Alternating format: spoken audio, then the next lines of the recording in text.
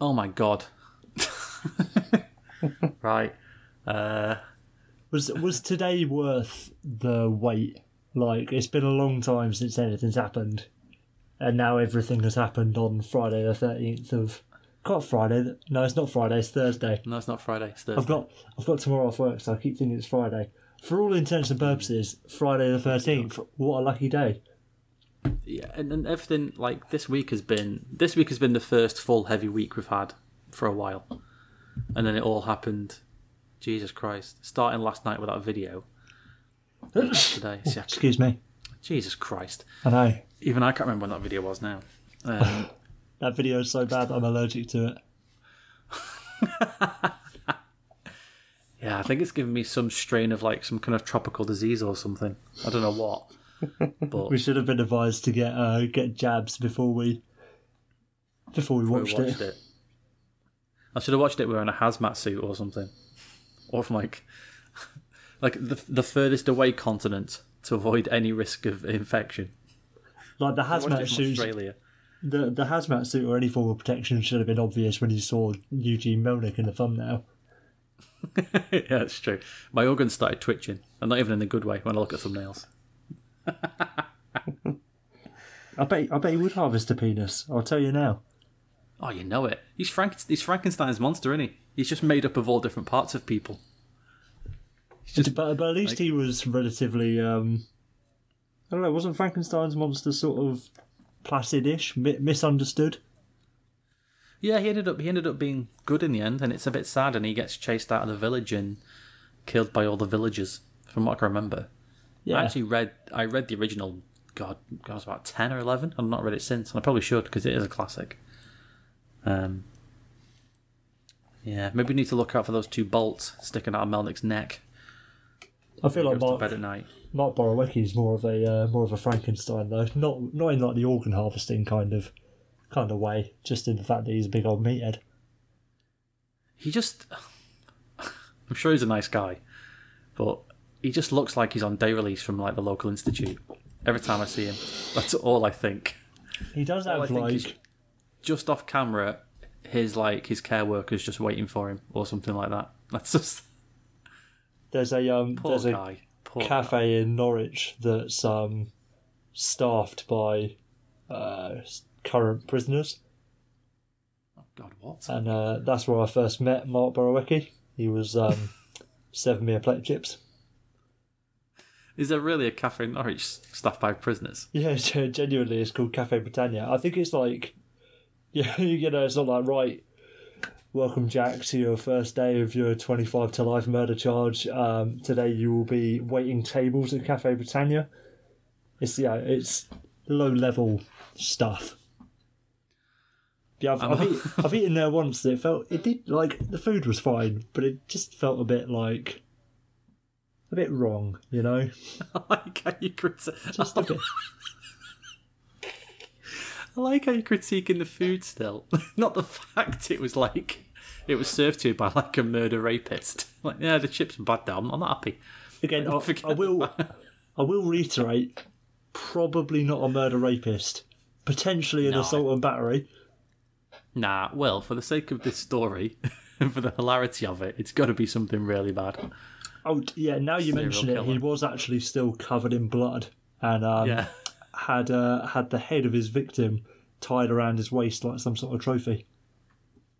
God Almighty, that's Christ. mad. Yeah, I feel it's a bit archaic, really. That sort of forcing. Well, not forcing. It's just like doing any job in a prison, but yeah, to serve the general public is a bit. And like it's on top of like a big old hill overlooking the city. So and like there's like a courtyardy outside bit, so you can see this beautiful view. And I feel like it must be such a piss take. Not only are you serving people who are free, but yeah, exactly. Like, well, you could probably get away if you tried. You don't even have to get like swiped in or anything. It's weird. I was gonna say, yeah. When you left, you should have said, "Did they serve you food in their prison outfit as well, with their like number on and everything?" No, they were just wearing like I don't know. They might have had a number. I didn't look, but it was just like polos and trackies and stuff. When you left, if the food was really good, you should have said to him, "Do you want a tip?" You should have said, "Yeah." So, don't commit so much crime, mate. There you go. Run faster next time. Zing. Yeah. Remember to wipe down all your fingerprints. Christ. Oh, mate. Criminals, eh? Criminals, eh? Scum of the earth. Man, and that links into another topic, which we'll get onto later. Maybe we'll find Austin Watson serving pie and chips at the Norwich Cafe sometime soon. He should be. Yeah. Right, so we go back to the first 2 minutes, 1 part. Right. I'm Will, that's Yeah. Dan.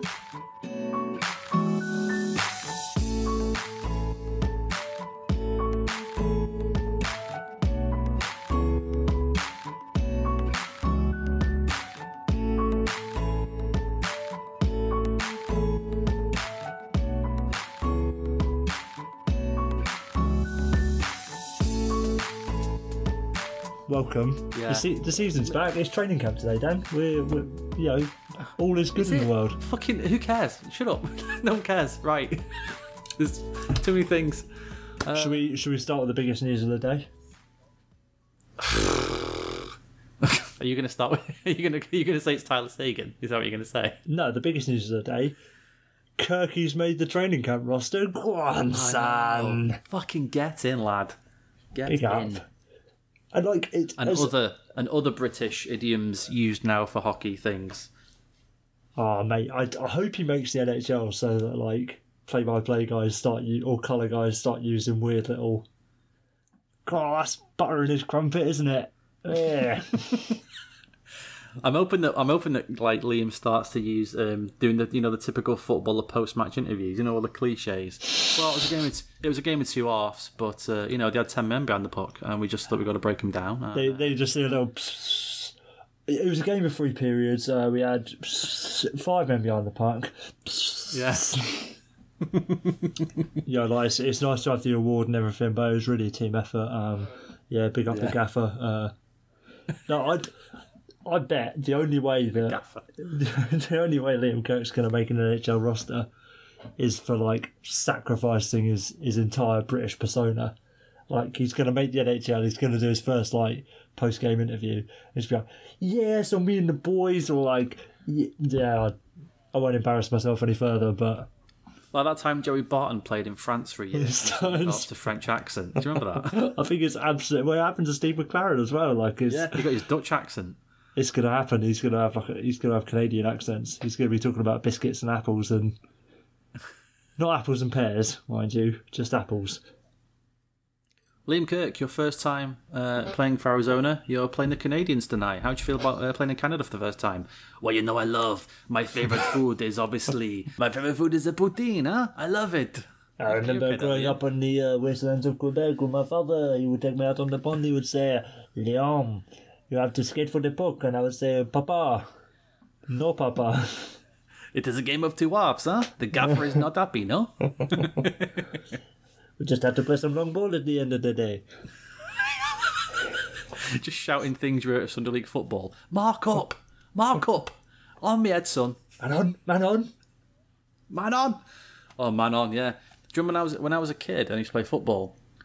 For the first couple of weeks, I was... when you're playing in a game, you hear different things than when you're doing, just fucking bullshit training. And they just kept shouting at me to get goal side. I had no idea what that meant. I had no clue what get goal side meant. So I basically walked around because I was playing in defence. I basically walked around the attacker until they went there. They all went there, stay there. And stand the here. side Okay, that now I the get goal it. is. What a novel concept. No, but in my brain, I was like, there were 2 goals. Which one? Like, if you've never heard that before, get goal side. Which goal? There's 2 goals. Mate, when we have roller training every week, so we've got like a sort of cross section of players. There are some people who like grew up playing ice, or not even grew up playing ice, but have come from an ice hockey background. There are some people who've come from like a ball hockey background, and then some who have just come straight into this, just playing like roller puck hockey. And the debates we have on a weekly basis of what low down or like high up meme. Like, whether, play it up high. Like, well, what, is that towards the goal or towards the blue line? Yeah, up high, come on, get it down low. Well, where do you fucking mean? It's endless. We've not actually done a drill all calendar year because we constantly argue about what low and high actually mean. You need a team meeting where you can just agree on what phrases mean what, and that's it then. That is one of your training sessions. No equipment, no nothing. You just meet in a town hall somewhere and sit down and have like a proper meeting. Have like a definition session. Yeah. I think you're going to need like a training dictionary. What we really need, though, Dan, to really sort out all of our issues throughout the whole club is a sit down where we have a player of very little repute, potentially, arguably low skill, definitely low profile as far as the grand scheme of things goes. Sit down with the owner of the club, and have what can only be described as a very, very awkward conversation. I mean, that's a great idea, Will, but that's old news by now. It's already been done. Who's done it? Now, you're not going to believe this, Will. if I was to say to you, an NHL team's already done this incredibly awkward, embarrassing, and particularly laughable video, you wouldn't believe who it was, Will, because it just couldn't be them, could it? Could it? Yes. Is it the Atlanta Thrashers? It is Atlanta Thrashers. See, I didn't think it could be them because they're not a franchise anymore, which is incredible, really. I know. Fucking hell. I suppose the Senators are the closest thing to a non-existent franchise in the league nowadays. Except, unfortunately for everyone, they very much exist. No, not unfortunately. I can't believe... Okay. I can't believe... I'm about to say I can't believe. I can't believe we're doing this again. And we're not even rehashing. Every fucking couple of weeks, they do something. And I say, surely that's it. And I'm sure, I've not gone back and listened to it, but I'm sure on the last time we talked about them, which I'm sure was 2 episodes ago, I said, that has to be it now. What else could they do? Who had this idea? I feel like the Toronto media bias isn't even Toronto anymore. It's just Ottawa. Like, Ottawa are taking over as the most talked about team. True. And all for completely wrong reasons. It's true. It's the Ottawa media bias. Oh, mate. Oh, my God. So, for anyone who doesn't know, who probably does know, but anyone out there who doesn't know... For anyone who's come out of a coma on Friday afternoon and decided the first thing they must do is listen to 2 English guys talk about hockey, we'll explain what happened. To be fair, even if they were trying to catch up on the hockey news today, there's so much that's happened that it's just been swept under the rug. But they would have to specifically... The person comes out of the coma and says, "Oh, what's happening in the hockey world?" And their friend starts talking to them and they go, No. I need 2 marginally funny Englishmen to tell me about it. Okay. Is it Liam Kirk that's just come out of this coma? Oh, no. Yeah. Listen to this then. Go on, Will. So, just for context. I mean, I'm going to attempt to describe the indescribable, but it's Eugene Melnyk, renowned owner of the Ottawa Senators, had... Part-time vampire. Part-time vampire, part-time organ harvester. He is the man you'll probably know from the person who takes your blood when you're at the Red Cross. It's just a direct line into him behind like a curtain. He's just sat behind a curtain at the Ottawa Red Cross tent. And they're just taking the blood out and it's going straight to his body. No, where's that tube going? You don't want to worry about that. It's just a big tub. It's just a big bath. Nobody knows. No one knows. So Eugene Melnyk is the star, unequivocally the star. First name on the ballot of a 6-minute interview with Mark Borowiecki, third pairing defenseman for the Ottawa Senators, part-time waiter at Cafe Britannia. Oh man, this is. See, this is why this episode is going to take 7 hours. It's not the volume of things we have to cover; it's our inability to cover even one point of it. They're having to sit down. Fuck, I'm sweating already. And in the words of Mark Borowecki in the first moment of the video, should we talk some hockey? this video is the most ridiculous. Like, so it has like a fade in. It goes from like the Senators logo. It fades in. They're sitting in two chairs. Melnick on the right, Borowecki on the left. Borowecki's in like golf attire, so he's got a polo shirt, some trousers, whatever. Eugene Melnick is on his right, leaning back in his chair as far as I think Eugene Melnick can, and he's wearing what I'm going to wager to be a 4 seasons out of date Senators jersey. Yep. And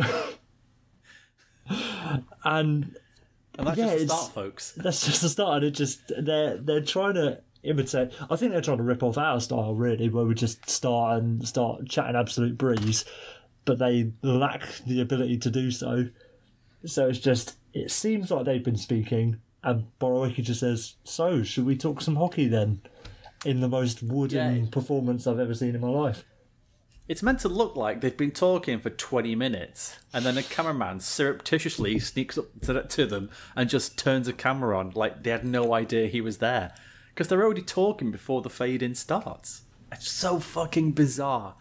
It's so bizarre. I had to work out what they were talking about beforehand, and you could just catch Melnick tailing off and saying, "So that's how I stole all those children's organs."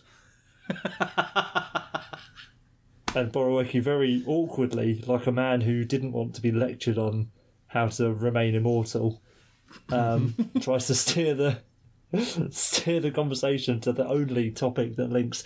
I feel that this is both the longest and possibly the first conversation that Mark Borowecki and Eugene Melnick have ever had. I think, you know what? I bet one of Melnick's advisors said, "Okay, we're going to get one of the players to interview you," and he said, "Okay, yeah, cool."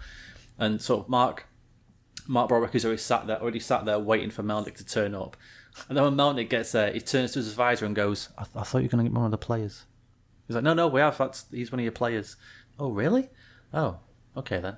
Like, thinking he's just some dude off the street or something. The only player he knows is Matt Duchene. Yeah, to be fair, what should have happened was, like when hockey players do anything out in public, Borowecki should have had all his gear on. Otherwise, how would you recognise them?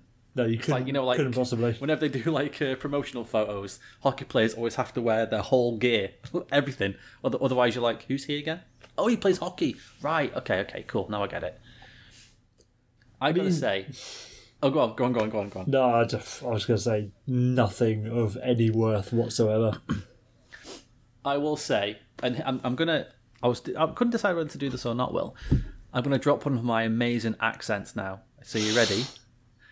I don't think anyone's ready. No one's ready. In my best Sopranos voice, Melnick's got some fucking balls. I'll tell you. Because the fucking balls on this man to do this video. I tell you, he must have fucking harvested some fucking bull bollocks or something. Because Jesus. He just thought, you know what? Everything that I've said, fuck it. I'm going to say the opposite. And you know how why Borek had to do that gig, don't you? Because I think they had an inter-team game of Fortnite and he lost. He was the first one out. They were like, right, first one out does the interview, and that was it. Well, no, he got sniped across the map. It's obviously part of his community service. Yeah, what actually was happening in the fade-in was that Melnick went, "So what are you up to after this then, Mark?" "Oh, got to go serve fish and chips down this local cafe in Norwich." "All right, cool, yeah, no worries." "Anyway, should we talk some hockey?" "Yes." And off they go. So Mel, what are the key points you took away from this one then, Dan? Right. I did actually take a few notes, believe it or not. Did you? I only watched it today. I've been saving myself. I didn't want to get any spoilers. Like the next Marvel film. lit some candles, turned the lights down. Oh, here we go. Had the house to yourself. I was combining my two favourite things, which was the Ottawa Senators and putting the washing out. So if I'm not living my best life, I don't know what I'm doing really. So I thought you were going to go like Big Willie, like full on Big Willie style. Going to turn the lights down, get some candles, maybe a glass of wine. Oh, let's go. An Ottawa Senators video. I can't Start wait. fucking cranking it to Eugene Melnick. Yeah. Oh, right. Oh, Christ. Some of the things. Borowiecki says, okay, it's really good. You know, it's time for all the team. It's time for all the team to gel together. And I was thinking, yeah, but half this team's not going to be here. Like, they're going to be all new players in a couple of weeks or something. Which I thought that at the time. Obviously, clearly now, even more so today, with what's happened. Melnick was amazing. He said, let's clear something up right now. I'm not going anywhere. Then Borowiecki kind of laughs like he's in like one of those, like he's been held hostage in one of those Faces of Death videos before he gets beheaded. And then he says, and also the franchise isn't going anywhere. That's like totally solid. Like, is it Eugene? It doesn't sound very solid after you threatened to leave last year. Was it the Winter Classic? Yes. A lot of people are saying that the franchise is going to move. Yeah. Yeah, a lot of people like you. 50% of the people involved in this interview have said that the franchise is going to move. In a recent survey between two people in this room, 50% found out they might be moving this team. Oh, really? Yes, you. I'm just glad that he didn't compare him to McDonald's. I actually no. Oh, I wish he had. I wish he'd said, when you own a McDonald's franchise, you have to stick with that franchise, and you even if one down the street is doing much better than you are, you have to grind. Like this is the thing in the video. They talk about like, it's not about the amount of skill you have. We want a team that's going to work hard, sort of thing. You know, obviously there are skilled players, but we're going to win this based on hard work and the right culture. And this is a guy who wasn't having the success that he wanted at a team, so wanted to move to somewhere where he'd get better success and not work hard to try and make it better. Oh God,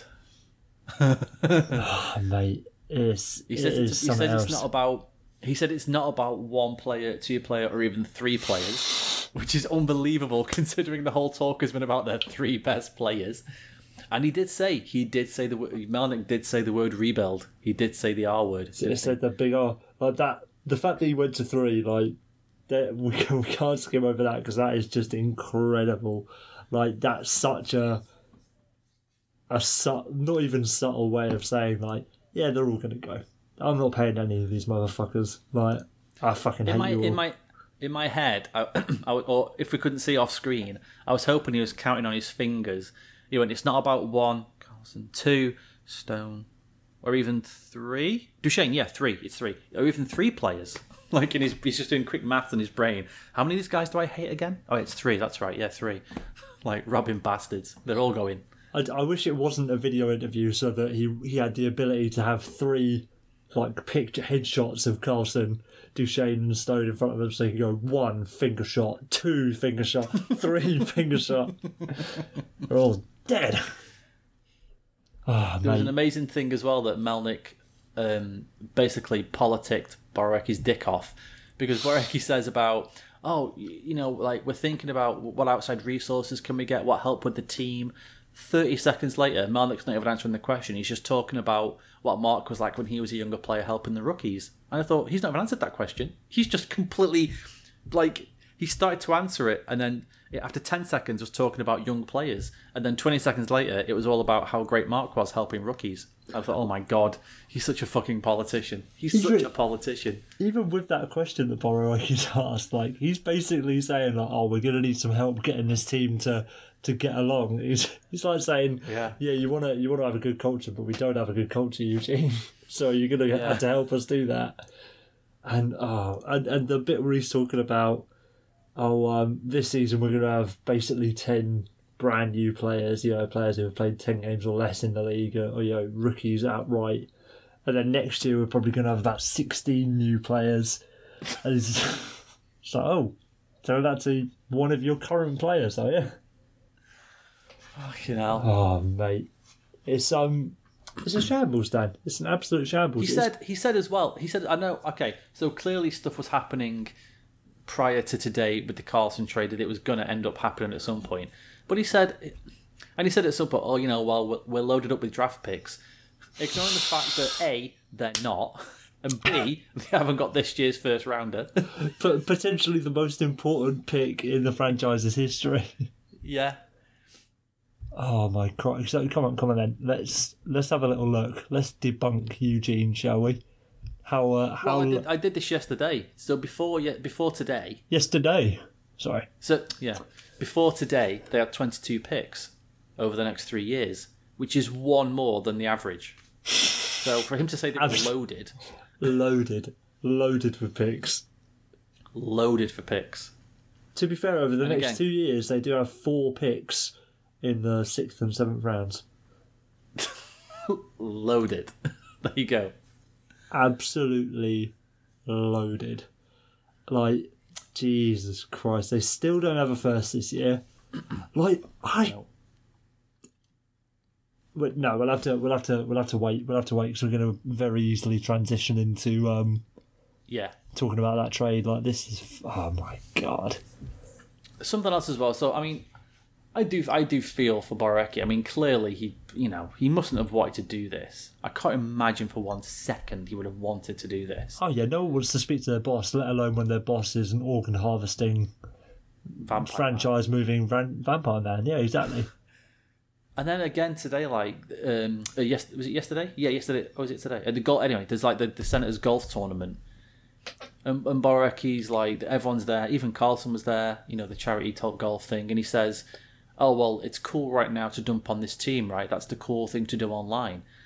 Like, Mark, like, people aren't dumping on the team because it's a fun thing to do. People are dumping on the team because you keep giving us reasons to. Well, not you, but the owner and this. To be fair, he's definitely contributing to it. Well, yeah. Keep giving us reasons to dump on the team. People aren't doing it because it's fun. People are doing it because it needs to happen. Because we can't not. Because that's the only way you can discuss the team. Like, yeah. Oh, mate. That poor guy, that poor boy. And Milner talking about having loads of rookies. Like, yeah, let's get all the rookies in the lineup. Like, mate, that's just child abuse, isn't it? This huge pipeline of rookies we've got to come through. If the draft age was any lower, they wouldn't legally be allowed to play in Ottawa until they were 18. Oh God! Can I just anything else to add? Because I've just got one more thing, which was just again, you're not gonna. I don't even know if you know this or not, but it's unbelievable. I'm a bit. I wanted to say something about Eugene's outfit. I forget what it was. And obviously it's not that important. The fact he's rocking this suit and tie underneath his jersey. No, it's more to do with his trousers or his socks or something. Hold on. Oh, really? Let me. You say what you want to say, and I'll see if what I want to say is worth saying. Well, pay attention then, because this is also unbelievable. I'm going to be paying all sorts of attention. Don't you worry about that. Oh, of course, yeah. All I ever do is pay attention. All of the attentions, I'll be paying that. So, in the video, at the end of the video, they had the hashtag Ottawa Rising. No, I didn't. A few years ago, Ottawa Rising was a hashtag that was used to promote raising awareness of violence towards women. Oh my God. Oh, I know. That's just... I was like, fuck. And what does that mean? Rising from the shittest being the shittest team in hockey. Rising from the ashiest ash that's ever ashed. Yeah. Oh God. And just using that hashtag as well. Like, there's no one do that. I mean, to be fair, they don't, because there's only like 5 people who work in the front office now. I mean, to be fair, fucking Eugene's probably in charge of the Twitter account, isn't he, at this point? It's Mark Borowicki. He was doing the editing as well. On the camera work, he had a small little remote control down his pants. It was all done on a camera, all done on a selfie stick. Yeah. He green screened his arm out. I was hoping they green screened one of each other in, So Mark's just sat there talking to nobody, and then at some point Melnick comes in and talks to nobody, and then just to paste them together. Mark, Like fucking Henry Cavill's top lip in Justice League, because he had that stash, and he couldn't shave the moustache off. Mark's Borowiecki's talking to Matt Duchene in a mocap suit. No, it's Andy Serkis playing Eugene Melnick in a mocap. He's the best guy. He's the best guy. He's played Gollum. He's played fucking King Kong. He can play Eugene Melnick, no problem. Listen, Mr. Stone, my client cannot afford to pay you past the 2018-2019 season because all of his assets are tied up in a very costly green screen exercise, and the retainer for Andy Serkis. Oh dear God! Can we just have one last little? Yeah, Well, this isn't one. We're going to carry on talking about the Senators for the next 15 minutes. Did you know? There's only one player currently on the Sens who was under contract in the season after the lockout, so 21-22. Now you do, and who is that player? Oh, it's got to be Bobby Ryan. Oh, of course it's Bobby Ryan. Of course it is. What a guy. Oh my God. Future of a franchise, that. What a fucking let's not guy. forget as well. I mean, I know, obviously, there's, traded Carlson. There's obviously they're trying to. I guess they're trying to trade Stone and Duchene. But I mean, fuck it. Bobby Ryan's kind of the forgotten man, isn't he? Because he's just part of the whole.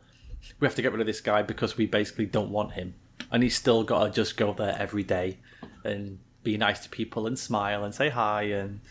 Oh, God. To be fair, Bobby Ryan's probably loving life right now because for the past 2 seasons before all that, well, not last season, the season before and the season before that, it was all about, he's overpaid, he's not performing to what he should be, and then everything else falls to shit, and now it's like nobody gives a fuck about Bobby Ryan. That's true. That's true.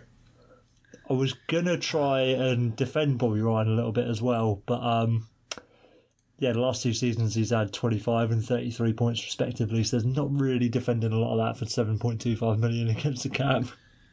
No. Yeah, and he hasn't hit 30 goals since he... Jesus Christ. When was the last time he hit 30 goals? The last time he hit 30 goals in a season. Oh my God, I've just seen it. Jesus Christ. Bobby Ryan. What a guy. It's funny how you can routinely score 30 goals for one club and then you get traded to another club and for unknown reasons that ability stops.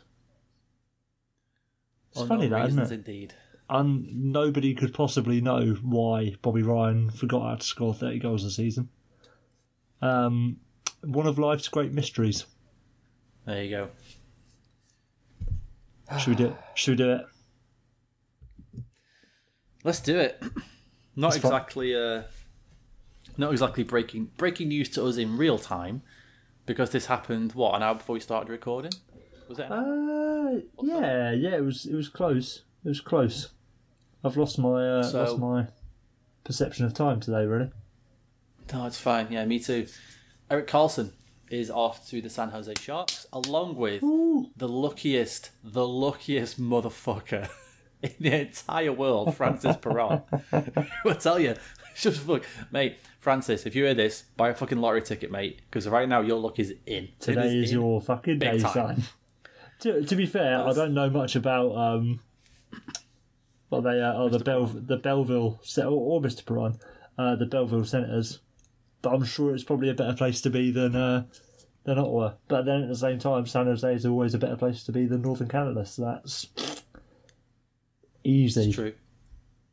I mean, San Jose is a better place to be than most places, really. I think, isn't it? Or is it, at least it appears to be.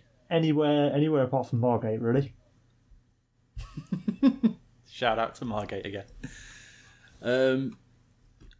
Yeah, in going the other way to the Senators, they acquire Chris Tierney, Dylan DeMelo, Josh Norris, Rudolph Balcers, first round pick 2019 or 2020, second round pick 2019, conditional second round pick 2021, conditional first round pick, which is to be no later than 2022. Ooh, whoa! I don't know about this. I thought it was only 2 seconds and a first. I'm reading here conditions. Here we go. Dan with the breaking news. Tell me, boy. Okay, so Elliot Friedman, conditions on the two picks. This is at 7:48 p.m., which was just under 2 hours ago. Should the Sharks sign Karlsson to a contract extension, Ottawa receives San Jose's second-round selection in 2021, which would upgrade to a first-round selection, not lottery protected, if San Jose reaches the Stanley Cup final in 2019. If Karlsson is on an Eastern Conference roster during the 2018-19 season, the Senators will receive an additional first-round pick from the Sharks. So how does he end up with a 2019 one? Wait, what? Because they haven't got their... No, because there is a first rounder in 2019 or 2020, but the Sharks don't have their first rounder in 2019. Is that right? Am I making that up? Am I just a liar? I think you are right. Hang on, back into because I thought that went to Buffalo because they signed whatever his name is, Evander Kane. Evander Kane. That is true. That is very true. I don't know then. That's odd. Come on, mate. It's fucking out of hand, really, isn't it? Yeah. God knows. Hang on. Oh no! So it is the 2019 first, potentially. Yeah. No, it was their 2018 first that went to. No, it must have been their 2018 first that went to Buffalo then. Yeah, but they haven't got the 2019 first either. I think they do. No, because they lost the 2019 first round pick when they re-signed Evander Kane. Right? I don't know. Oh God! Guys, this is outrageous. This is too much now. Cat Friendly is saying that they have it. I'm looking at Cat Friendly now, and to me it says Sharks do not have a first round pick in 2019. Yeah, but then I'm looking at the 2019 draft board with all the conditions on the picks, and it's saying Here we go. Ottawa receives Sharks 2019 first round pick if the Sharks do not make the playoffs. If Sharks make the playoffs, Ottawa receives Sharks 2020 first, which would imply that the Sharks currently receive their. Oh wait, hold on. He hasn't scrolled down enough. What the fuck is going on? This? How can you trade the same pick twice? Listen, folks. If you want conditional pick info, this obviously isn't the place for you. Nah, it definitely is the place for you. It's just going to take you a while. On the Evander Kane to San Jose trade. Shall I play some music in the background while you do this? Please do. Just sort of hum a little bit. So the first... that is far more off-putting than I thought it would be. So the first round pick that the Sharks traded or haven't even traded yet to Buffalo for Evander Kane, it's a 2019 first round pick if the Sharks re-sign Kane. But then, if the Sharks don't make the playoffs in 2019... then the Sharks have the option to retain the 2019 first. So that's how it all works out. So if the Sharks... okay. If the Sharks don't... it's basically about which year pick goes to who. So if the Sharks miss the playoffs this year, Ottawa have their 2019 first and Buffalo have the 2020, and it's flipped if the Sharks make the playoffs this year.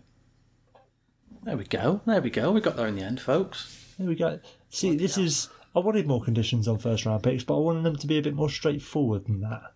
Not this bloody, Inception diving down. Pickception. It's good. I like it. God, the Sabres have got a couple of picks next year, haven't they? Yeah.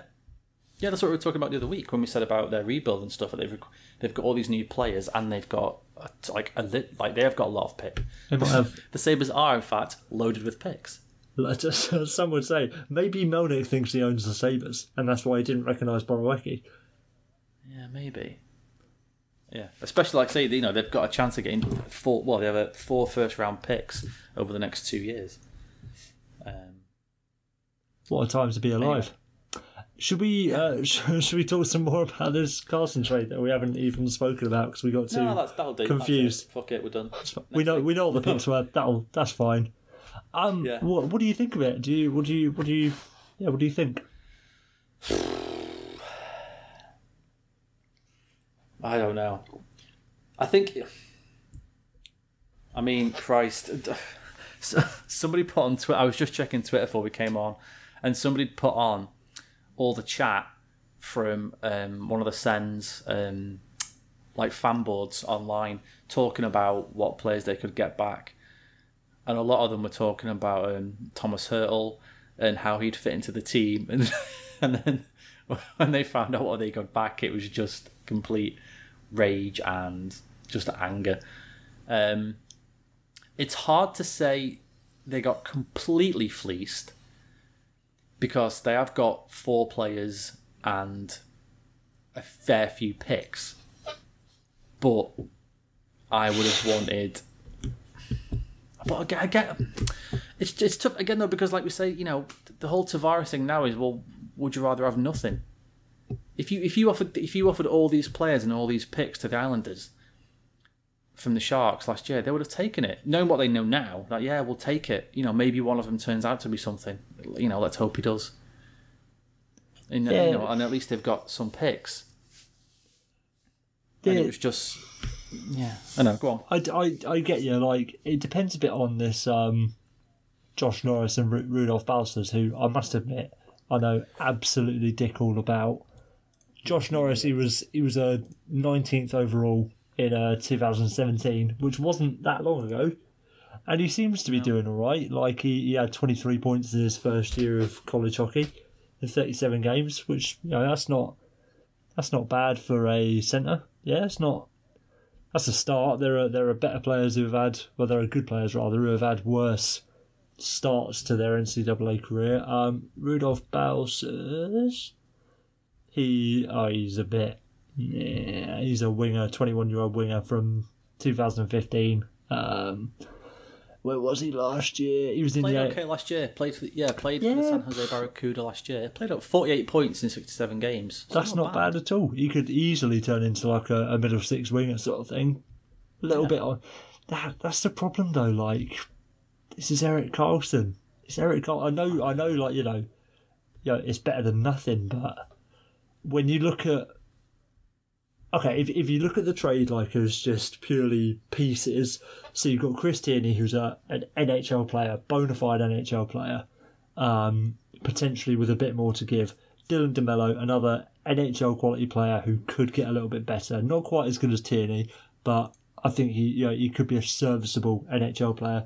And then you've got Josh Norris, recent first round pick, who's had a decent draft plus 1 year. And Balcers, who could turn into something decent, who's had a good first year in pro, and then 3 or 4 picks. That is a good haul. Yeah, it's not bad.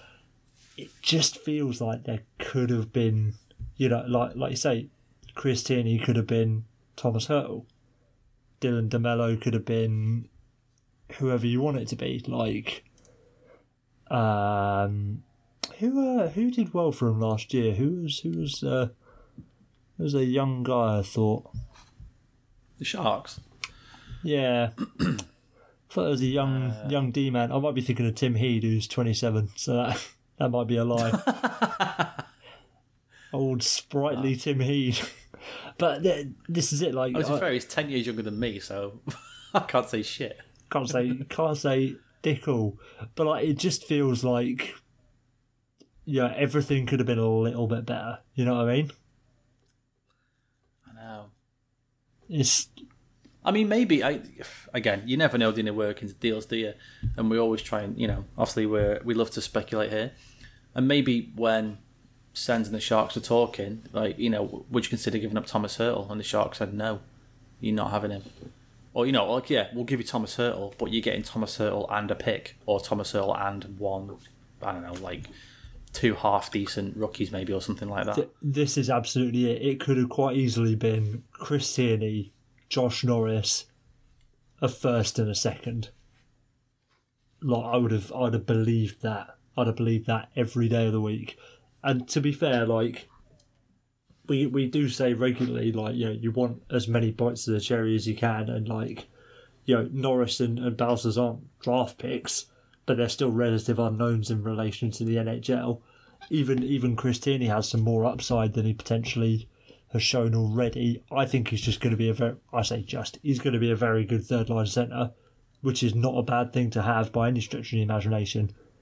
The problem with Chris Tierney for me is that they've already got what I'd say is a very good third line centre in Jean-Gabriel Pageau. So it's a bit. This is what we talked about the other week, wasn't it? Is that they don't exactly need. They're not really crying out for sort of middle six or third line wingers, are they? They need players who can go now who are really good. Or even if you look into the future, they need potential game breakers. Any chance the Sens try and use some of those pieces now to get their first back for this year? What, from Colorado? Yeah. I think with every passing day, it becomes less and less likely that Colorado are going to get. Like, that pick is the only pick at the moment that has been traded for next year that has like the highest chance of being a lottery pick. Yeah. Obviously, you never know what's going to happen, but out of all the firsts that have been traded around, like, the majority of them are going to be in the second half of the first round. This one has a real chance of being first overall. Obviously, every pick has a chance of being first overall, but this one has got a serious chance of being first overall. And hey, to an extent, Colorado want to miss the playoffs this year, because then they could end up with 2 high picks. At the very least, say, a top 10 and, 2 within the top 15. That's still nothing to turn your nose up at. And imagine if you ended up with 2 in the top 10, 1 in the top 3 and 1 in the top 10. That'd be madness. Oh, God, it'd be amazing. I was just thinking about it then, and I just couldn't even... Oh, God, I could eat it. It's so good. It'd be like... Nom, nom, nom, nom.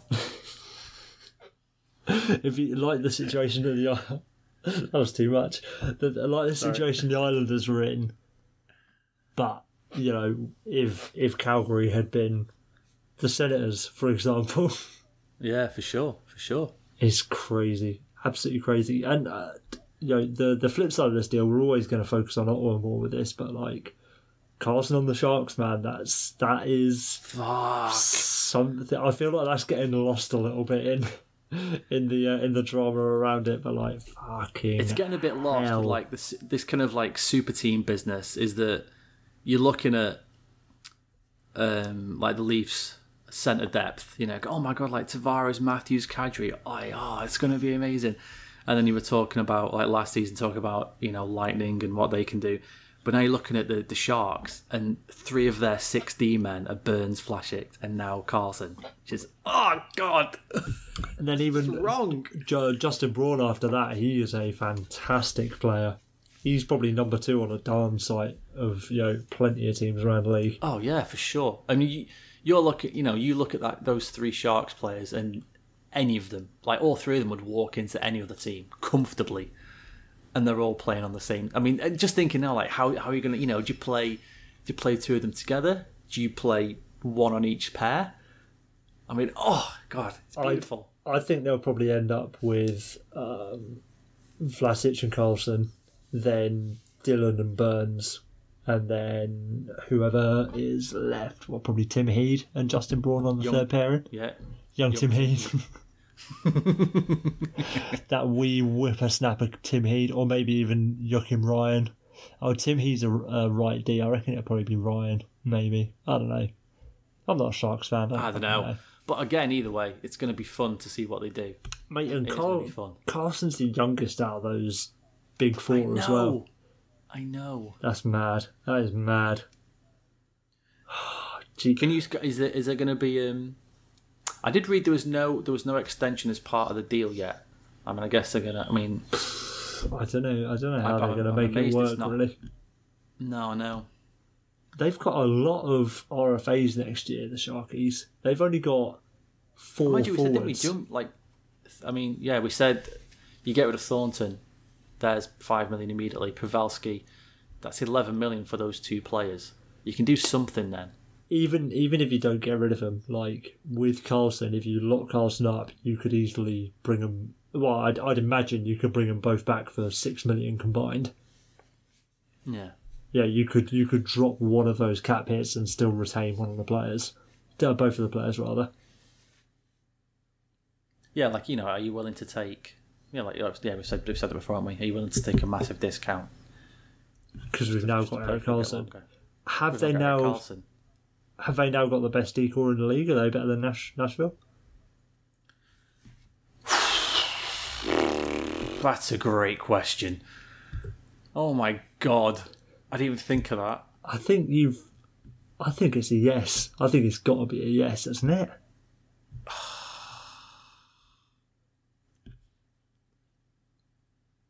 If we just like, hold on, I'm going to get them side by side. We'll just go down the list to compare, shall we? For funsies. Funsies So with the Sharkies. So if we do the cap hits, because I can't be bothered to get fucking ice time or whatever. Brent Burns versus PK Subban, who's a better D man? Personally, I would take Subban, but that's like saying, Chocolate would you ice rather have cream sex or with porn star? Yeah, would you rather have sex with porn star A or porn star B? They're both awesome. I don't mind. there. This is it. It's splitting hairs between the two of those. So all right, Vlasic versus Yossi. Who do you take? Again, that's close. I'm a big Yossi fan. Big Yossi fan. He's a good player. He's a very good player. Or maybe edge Vlasic, maybe. I think for my money it's Vlasic. But again, let's say it's splitting hairs. Matthias Ekholm, fantastic D-man, fine D-man. Gee, I wonder who's next. Or compatriot Erik Karlsson. Well, yeah, I guess I'd take Carlton there. Then. You probably would, wouldn't you? You probably would. And then, to be fair, Ryan Ellis, Justin Braun, I'd probably take Ryan Ellis at this stage. Yeah, I'd take Ryan Ellis. Yeah, I think I'd take Ryan Ellis. But still, it's very fucking close. And I think I've got to give it to the Sharks. I've got to give it to the Sharks because for me, Vlasic is better than Yossi. Burns and Subban, both fantastic players, and Karlsson is obviously leagues ahead of the already incredible Matthias Ekholm. So that top three alone, like, Jesus Christ. Jesus Christ. I remember seeing it mentioned earlier today, like, the Sharks might be in on, they're inquiring about Karlsson, and people were saying, yeah, but what do the Sharks actually have to give? And now we've learned that it doesn't fucking matter what they have to give. Doug Wilson is a god. An absolute... we said this, didn't we, on the Mike Hoffman trade? Doug Wilson, he fucking knows how to play this game. He's very smart. He's already won GM of the Year, like, no doubt about it. I know, that fucking Mike Hoffman deal, I forgot all about the Mike Hoffman thing as well. Because I was reading it, and I was like, Hoffman, oh yeah, Mike Hoffman, shit. San Jose Sharks legend. Yeah. I guess it was ironic that in the end, Karlsson and Hoffman ended up on the same team. Oh, mate, that is something else, isn't it? Well, it's really exciting that it just doesn't really happen that often that a megastar can kind of jump ship. But now we're going to see Tavares in a Leafs jersey and Karlsson in a Sharks jersey. That's so weird. We've had two top tier players move franchises this off season, and that is mad. I know. It's going to be so odd seeing those players in those. It's like, again, you don't go, like you're saying, like in football, when a player transfers, and it's just odd seeing them playing. Like do you remember when Alan Smith went to Man U from Leeds? No. Do you remember that? Oh, I think I was too young. I was too young, I think. Right. Do you mean Arsenal, Anyway, Alan like, Smith? Leeds player, born and raised in the area, played for them from like 17 years old. Oh, that Alan Smith. That Alan Smith. Young lad. Oh, mate, I'd forgotten he existed. Yeah, I roughly remember that, yeah. And he went to Man U, who were just absolute hated by Leeds fans. Hated. Same with Michael Owen. Like leaving Liverpool, ending up in a Man U shirt. God, Just mate. looked weird. It's like Robbie Fowler ended up in a United shirt. It's just not really on, is it? No. Hey, one for you, Sol Campbell. There's another one. Best example of logical thinking in the history of mankind. I mean, yeah. I mean, to be fair, you would, wouldn't you? I mean, it makes perfect sense. But that's like this. It was weird seeing Sol Campbell in an Arsenal shirt for the first year or so. I It's going to bet be it the was. same with Eric Carlson. It's going to look so odd. Yeah, I mean, Especially if he's out there with Burns. Like Carlson to Burns. Oh, come on. You're taking the piss. oh mate, that power play is going to be offensive, isn't it? Can you imagine that power play? Oh, when did the Sharks play? Oh my God, when did the Sharks play the Leafs? Mate, Oh, I hadn't imagine that? even really thought. What if they now move Burns back to forward? no. Surely you would, wouldn't you? Would they? I mean, I hadn't thought about it until a second ago, but I'd fucking consider it. Like, because you think you move him back to forward, you've still got a top four of Vlasic, Carlson, and then say Brendan Dillon and Justin Braun. That's still a solid top four. That's essentially the same top four you had last year. Yeah. And then you can bump up Brent Burns to play in the top six as a right winger. There you could have a top I six guess of. it just gives the yeah. Even if they don't do it, I guess it just gives the option to, doesn't it?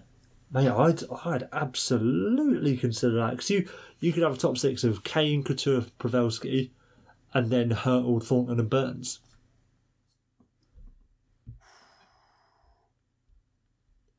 Yeah, that's nice. That's all right, isn't it? I mean, there are worse top sixes out there, aren't there? It'd be interesting to maybe just to do it just to fuck with teams as well. Before the game, before the puck drops, and then you go out there as a D man and you're like, "What's Brent Burns doing there? Oh shit!" You got to adjust and you got to make adjustments and all that kind of thing. Mate, I'd love to see it. I never really got to see Burns as a forward, and I feel like I missed out for it. The idea though of I don't know. I'm just I've not looked at the schedule, but I hope the Leafs play the Sharks at some point this year. I mean, probably in the Cup final or fucking. But Can't be alright, wouldn't the it? idea of both teams, it's 1-1 or something, or it's tie game or something, and both teams have just gone out with their full best. And Can't it's mate, Burns and proper Carlson. your proper hero lines. Yeah, it's Burns, Carlson, and then the Leafs just put out fucking Matthews, Nylander, Tavares or something. And it's just let's see who breaks first. 16th of November is when we get to be treated to that in the first time. God, I can't wait. Fucking pants down, excited. Can't wait, twice in 2 weeks. They're getting all their games out of the way. Oh God. Yep. Pants down, excited. Dial it in. This is going to be a good year, man. It's going to be a good year. I haven't been this excited for ages. I'm always excited, but this season I can't wait. It's amazing how much an afternoon can change things because, this time last week we were like, oh, what a fucking boring off season this has been. And now we're like, oh, this is the best league in the world. Oh my God. To be fair as well, I put on Twitter yesterday, after the video came out, I said I feel sorry for people who don't watch hockey because they don't get to watch the Ottawa Senators and everything that happens because it's the best thing in sports right now, just watching what they do. Mate, it's... And again, like, I mean, there's still the thing that are they going to trade Stone and Duchesne before the first game, get it all sorted out and done? So they're just like, okay, that's it. We've done everything we wanted to do now. Let's just focus. Because if it was me, I would. I do my most to get rid of them now as quickly as possible. Just get the whole team settled, everyone in. I've got all my picks. I know what I'm doing. Fine, we're done. Let's just get on with it now. The normal and logical thing to do is the fact that now Carson's gone, there's no point hanging on to those two. Because what are you gonna do? A fucking Thomas Chabot and Johnny Oduya as your top pair? Like Thomas Chabot and Cody Cece, get the fuck out of there. Like they have no hope. There is no point keeping hold of those two players when you could get more valuable assets for the long term, like the future of your franchise. Even for this season, it makes more sense because like all Stone and Duchesne are going to do is they're going to maybe add a couple of extra points onto the standings for you by contributing to a couple of wins, and as we saw back in when was Patrick Kane drafted? 2007, whatever year it was. Like the year Kane was drafted, that was the year of that infamous Patrick Stefan missed empty net. Yes. So Stefan misses this empty net. Oilers, for the Stars against the Oilers. The Oilers go down the other end, tie up the game, and then win in overtime. If the Oilers don't win that game or lose one more game in the season, any old game, but that's a good example of the game they could have lost, they would have won the Patrick Kane sweepstakes and ended up with Patrick Kane. Like realistically, having Mark Stone and Matt Duchesne on your team this year is going to do far more damage than good. Or has the chance to do more damage than good, shall we say. And maybe they can snag another couple of first round picks from another couple of good teams. Maybe the Jack Hughes sweepstake then becomes a bit more interesting. Yeah, absolutely. Because if you're then Colorado, I mean, I get it. You want to take a player who's everyone's talking about already. Okay, this is the guy. He's a guaranteed guy.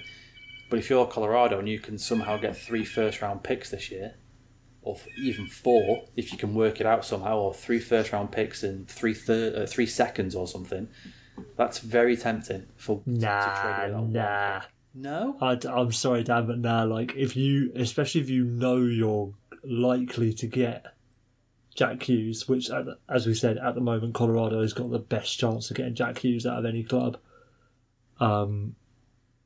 You can't miss it. You can't. Imagine if you traded Austin Matthews for a couple of firsts, like a first and a few seconds or whatever. Like it's all well and good, but like there's a reason the first overall pick is the first overall pick. You know what I mean? Like these players are the closest thing to guaranteed stars. Sure, you can get great players later in the first round, in the second rounds, all the way up to like Joe Pavelski, 7th round pick, Andre Palat, 7th round pick, great players. But they ain't Austin Matthews, they're not. Touch wood for the Avalanche, Jack Hughes. I agree, but it would at least you want to at least give Joe Sakic something to think about, don't you? You want to at least put maybe the kernel of doubt in his mind. If I can finagle you over 3 firsts and 3 seconds or something. Everyone likes having stuff, don't they, Will? You're going to give me 6 things for one thing? 6 old things. Shit. 6 things. Interesting. It's outrageous. I mean, to be fair, I've fallen victim to quantity over quality when I traded my shiny Charizard as a young boy for a 9-piece package. 9 pieces, mate. 9 pieces. The centerpiece was Mewtwo, which I already had. It was good. Really good trade. You went traded Pokemon with Doug Wilson, were you? Oh, fuck, I thought I recognised him from somewhere. It was Mark Borowecki, and they did 15 years for it. But I think Pokemon. If Sakic is going to trade that pick, it makes sense for them to do it for a player. Like, if it's Matt Duchesne. this is the thing. if it wasn't, if there were any other team apart from the team that Matt Duchesne has just wanted to leave, Stone and Duchesne, like for that first overall pick, is closer to making sense to me than like 3 first round picks. Because right, again, just like quick, again for funsies, you get a phone call, Eugene Melnick, you ring up Joe Sakic, and you say, "All right, we want that first round pick back. We want it. Like we want to trade it back somehow. What are you asking for?" I'm asking for Mark Borowiecki, and he's not going to say yes. give me that guy who does your interviews. He's really good. He's a pro player. Is he? Oh, Andy Serkis. yeah. What does it take for? What would it take for you before? Because again, there's no guarantee that they're getting that first overall pick. Yeah. It's There's not a chance. We're not, and that's why it's the lottery. That's what I'm saying. You offer if you're the Sens and you're offering a ton of pieces for the chance to get that first round pick. You know. This is it. Like, it's still only a chance. I would ask for that San Jose first round pick, but I don't want the headache of trying to work out when I'm going to get that pick. So I'm gonna say no to that one. I think it's got. If I'm Joe Sakic, it's got to start with Mark Stone. Yeah. See, this is a hard thing. I'd say Mark Stone with an extension, but they can't extend him until January 1st now. And come January 1st, you're going to have a much better idea of where that pick's going to end up, aren't you? Yeah, that's a good point. So that's a bit of a no-no because he's a UFA at the end of the season. Oh no! I mean, there's no way. Yeah, I mean, from what you say, for me, no way none of it makes sense. None of it. You can't. Oh my fucking god! This roster is diabolical. Absolutely. It's funny how you take the big diamond out of the set of jewels that's pumped up by supposedly precious metals, and suddenly it looks a little bit lackluster. Here's a question then.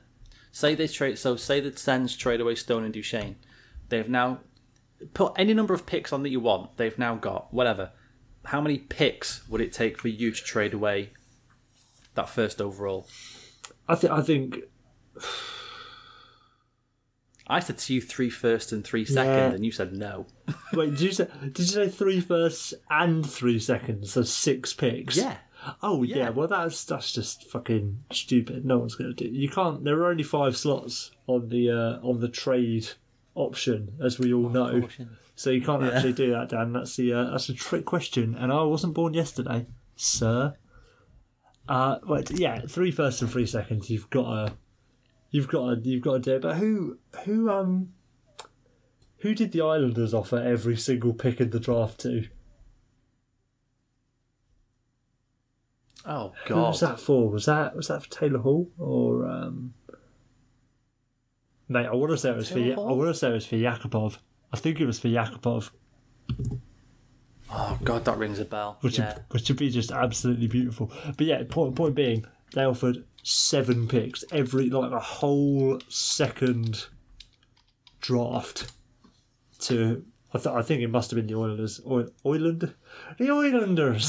It must have been. Oilanders. It must have been the Oilers, but whoever it was said no.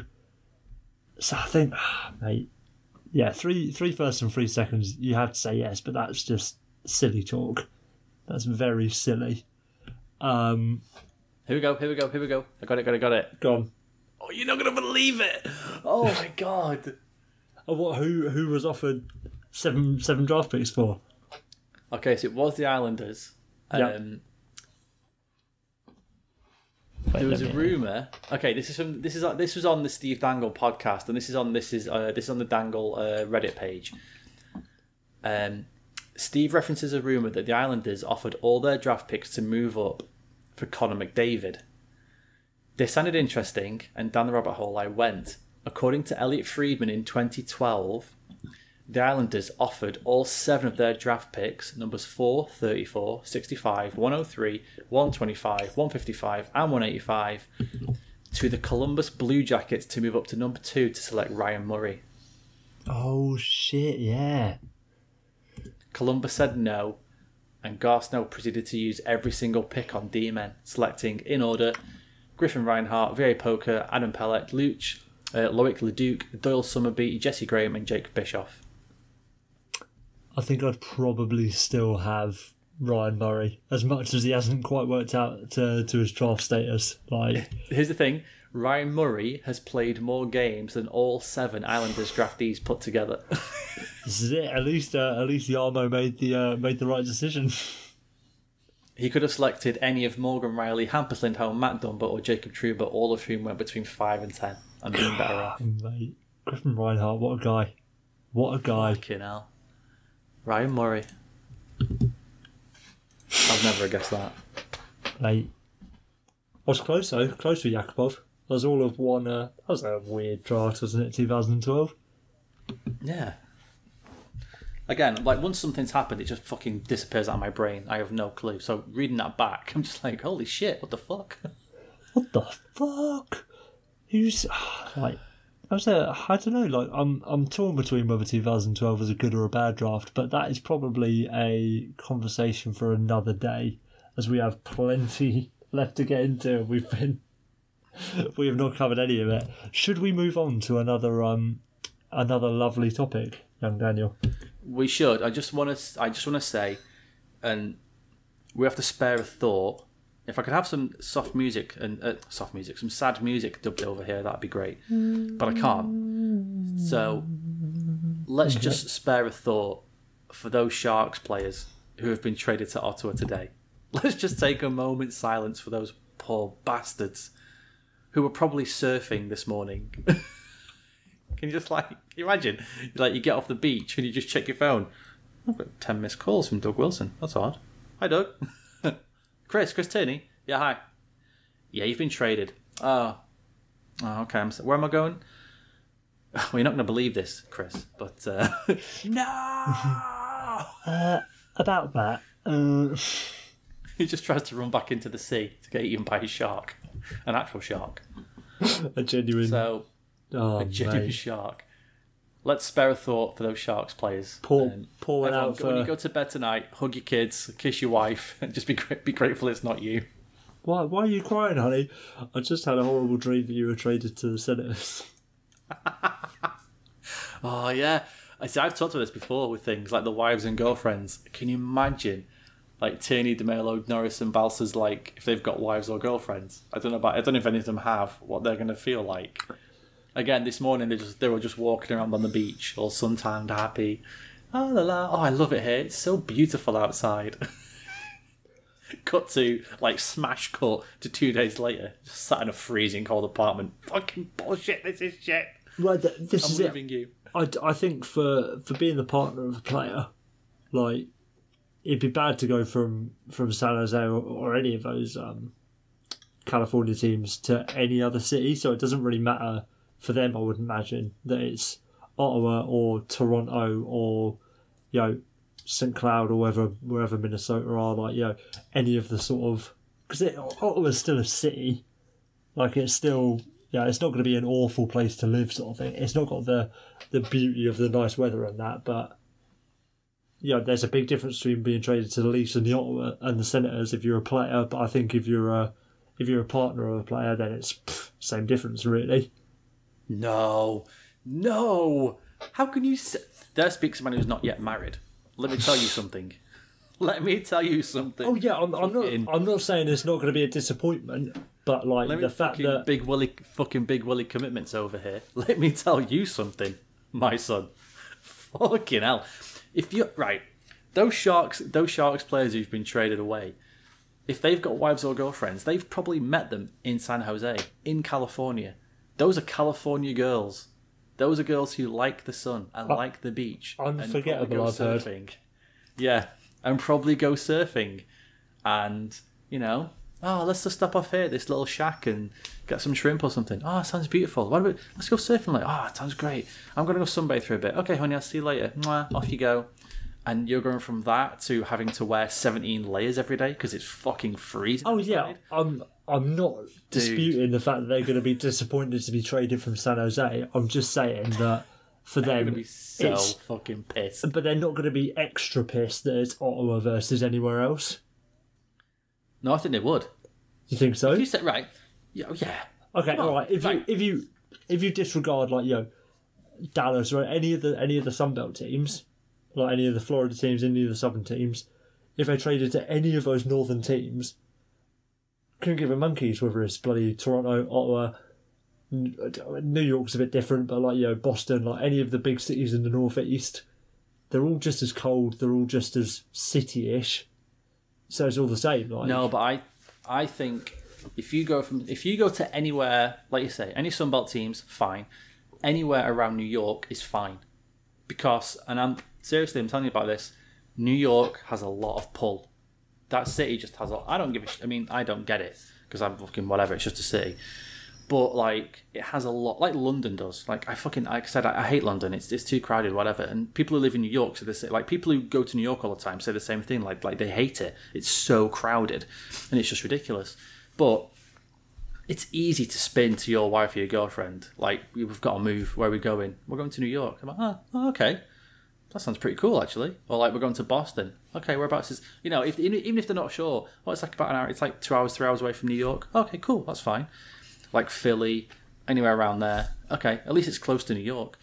But like, yeah, I agree that it's not just Ottawa. Yeah, you're going to Toronto, you're going to Edmonton, you're going to, Winnipeg. Anywhere like that from San Jose, you're just going to be fucking... Like, if you're one of those girls, oh my God, you're going to be miserable. This is it. At least Ottawa's closer to Toronto. It's like a couple of hours away, maybe 3 hours away. 3.5 hours away, if I remember, from the Matt Duchene trade. And at least it's not Winnipeg. At least it's not fucking Winnipeg. True. I'm assuming they have Wi-Fi in Ottawa. So yeah, you'd hope so. Someone broke the trade. It wasn't sent through on a telegram. I think it was. I've just received a carrier pigeon with a note on it from Doug Wilson.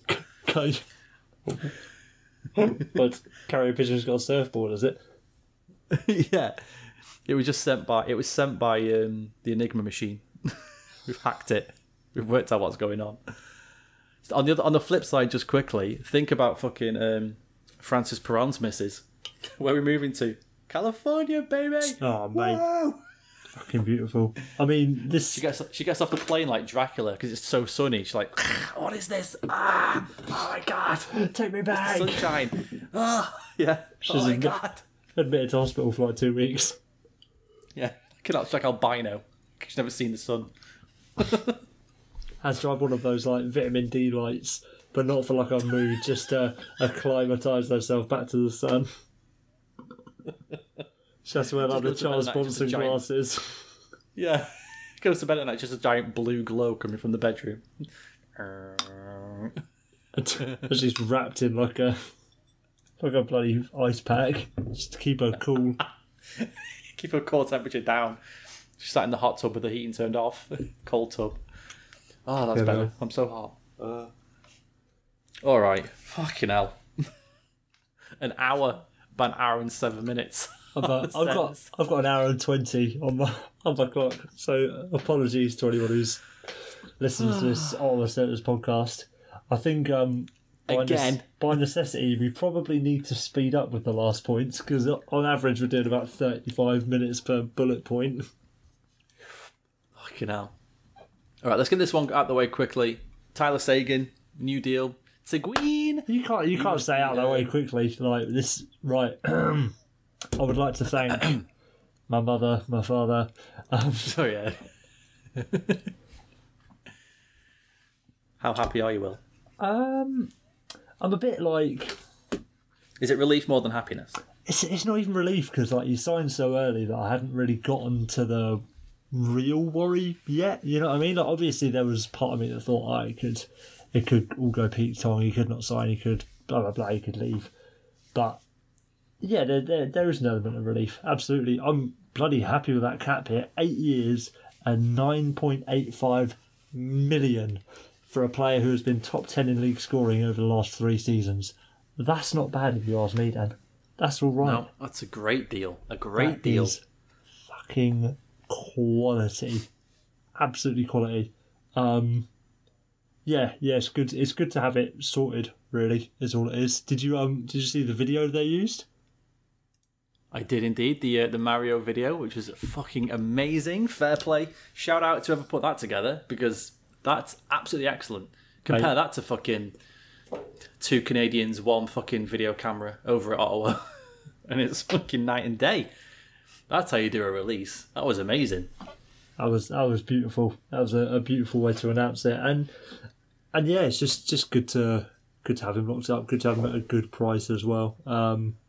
I was looking earlier. What you could argue is the current core release of the Stars. You got Ben for the next 7 years, I think, at 9.5. Sagan 9.85. Bishop at 4.9.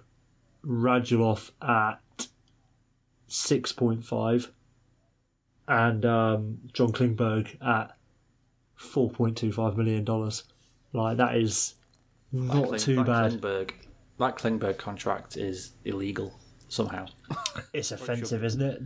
They locked him up to, I forget whether it was 7 or 8 years, but after he'd played like 50 games in the league. So it was a proper, like, either this is going to work out immensely or it's just going to fall flat on our face. And fortunately, it's worked out incredibly for the Stars. Yeah. Oh, mate, I remember the first season Klingberg started playing for the Stars, and he came over for his first pro season in North America, played about 10 or so games in the AHL, had like 8 points in 10 games, called him up, absolute revelation of a player, and unsurprisingly, he came from relative, like, because he wasn't tearing it up in Sweden, he was a good player, but still just good by prospect standards. He wasn't necessarily a surefire thing. And then just as soon as he got to North America, something clicked, and he's turned into the incredible player that he is today. I know. What a guy. What a guy. Just amazing. Yeah. I think that's all you can really say about that. It's nice to, hard luck, Islanders fans. This is what it's like when your franchise centre signs to a reasonable contract with his own club. So, oh wow. Knives in the back. Knives in the back. Even you're just one of those poor winners, aren't you? Will? I'm a sore winner. Even when you win, you have to throw shade at people. Kick someone when they're down. Yeah. I'm working on a Photoshop of Tyler Sagan in his Dallas Stars pajamas to release to the public. Oh, you shouldn't. Shit, you shouldn't have said anything and done that. That would have been absolutely phenomenal work. I mean, it would have been a phenomenal concept, but my absolute lack of Photoshop skills would have left it with a lot to be desired. Dan. Yeah, but it wouldn't have had to have been good. As long as the thought's there. As long as the thought's there, that's all that matters. Like, it doesn't have to be great. That would have been fabulous. For Christmas this year, my other half Grace got me a Christmas card. It was one of these Moonpig cards, and it was just a Christmas tree on a white background. But instead of a star at the top, it was Tyler Sagan's face, and it's one of the best things that I've ever received. Have you got a Sagan jersey yet? I do. It was the first. No, not the first jersey I got. It was like the first current jersey I got. Because I was going to say, when you get a jersey with a player's name on it, when it gets to this point of the season, you start thinking, "Oh fuck, I can't wear that again." Like if he leaves, gonna have to unstitch the name bar. Yeah, I have to unstitch it and put something else on. Gonna have to somehow do that. Change it into a Mike Madonna jersey. Yeah. Fortunately, my Chinese bootleg Tyler Sagan jersey will live on. There you go, forever and ever, which is for at least another. Well, who knows? At least another week. Yeah. Deary. What? All right. Should we? Oh, then do you want to do the bad thing now? Get out of the way. Yeah, let's do the bad thing. The not nice news. So Austin Watson banned for all preseason games and 27 regular season games without pay. Admitting to pleading no contest, or he pled no contest to domestic assault of his girlfriend or wife. I can't. Fiance maybe. If we're going to split hairs, I think it was his partner anyway.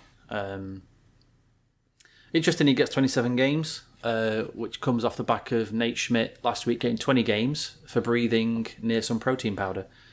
Well, just a quick little aside on the Nate Schmidt thing. I was listening to Craig Custance's Full 60. Fantastic episode out this week where he's got a batch of interviews with 4 different players from the media tour. Great podcast. If you don't listen to it already, go out and check it out. It's fantastic. But It's very good.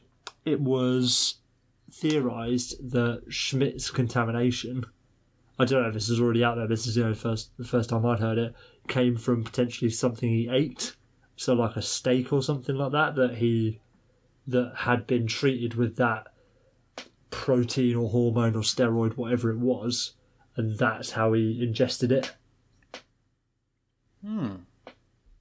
Which I mean makes sense to me. That's how I can imagine, a player ending up with a banned substance in their system in such a tiny quantity unknowingly.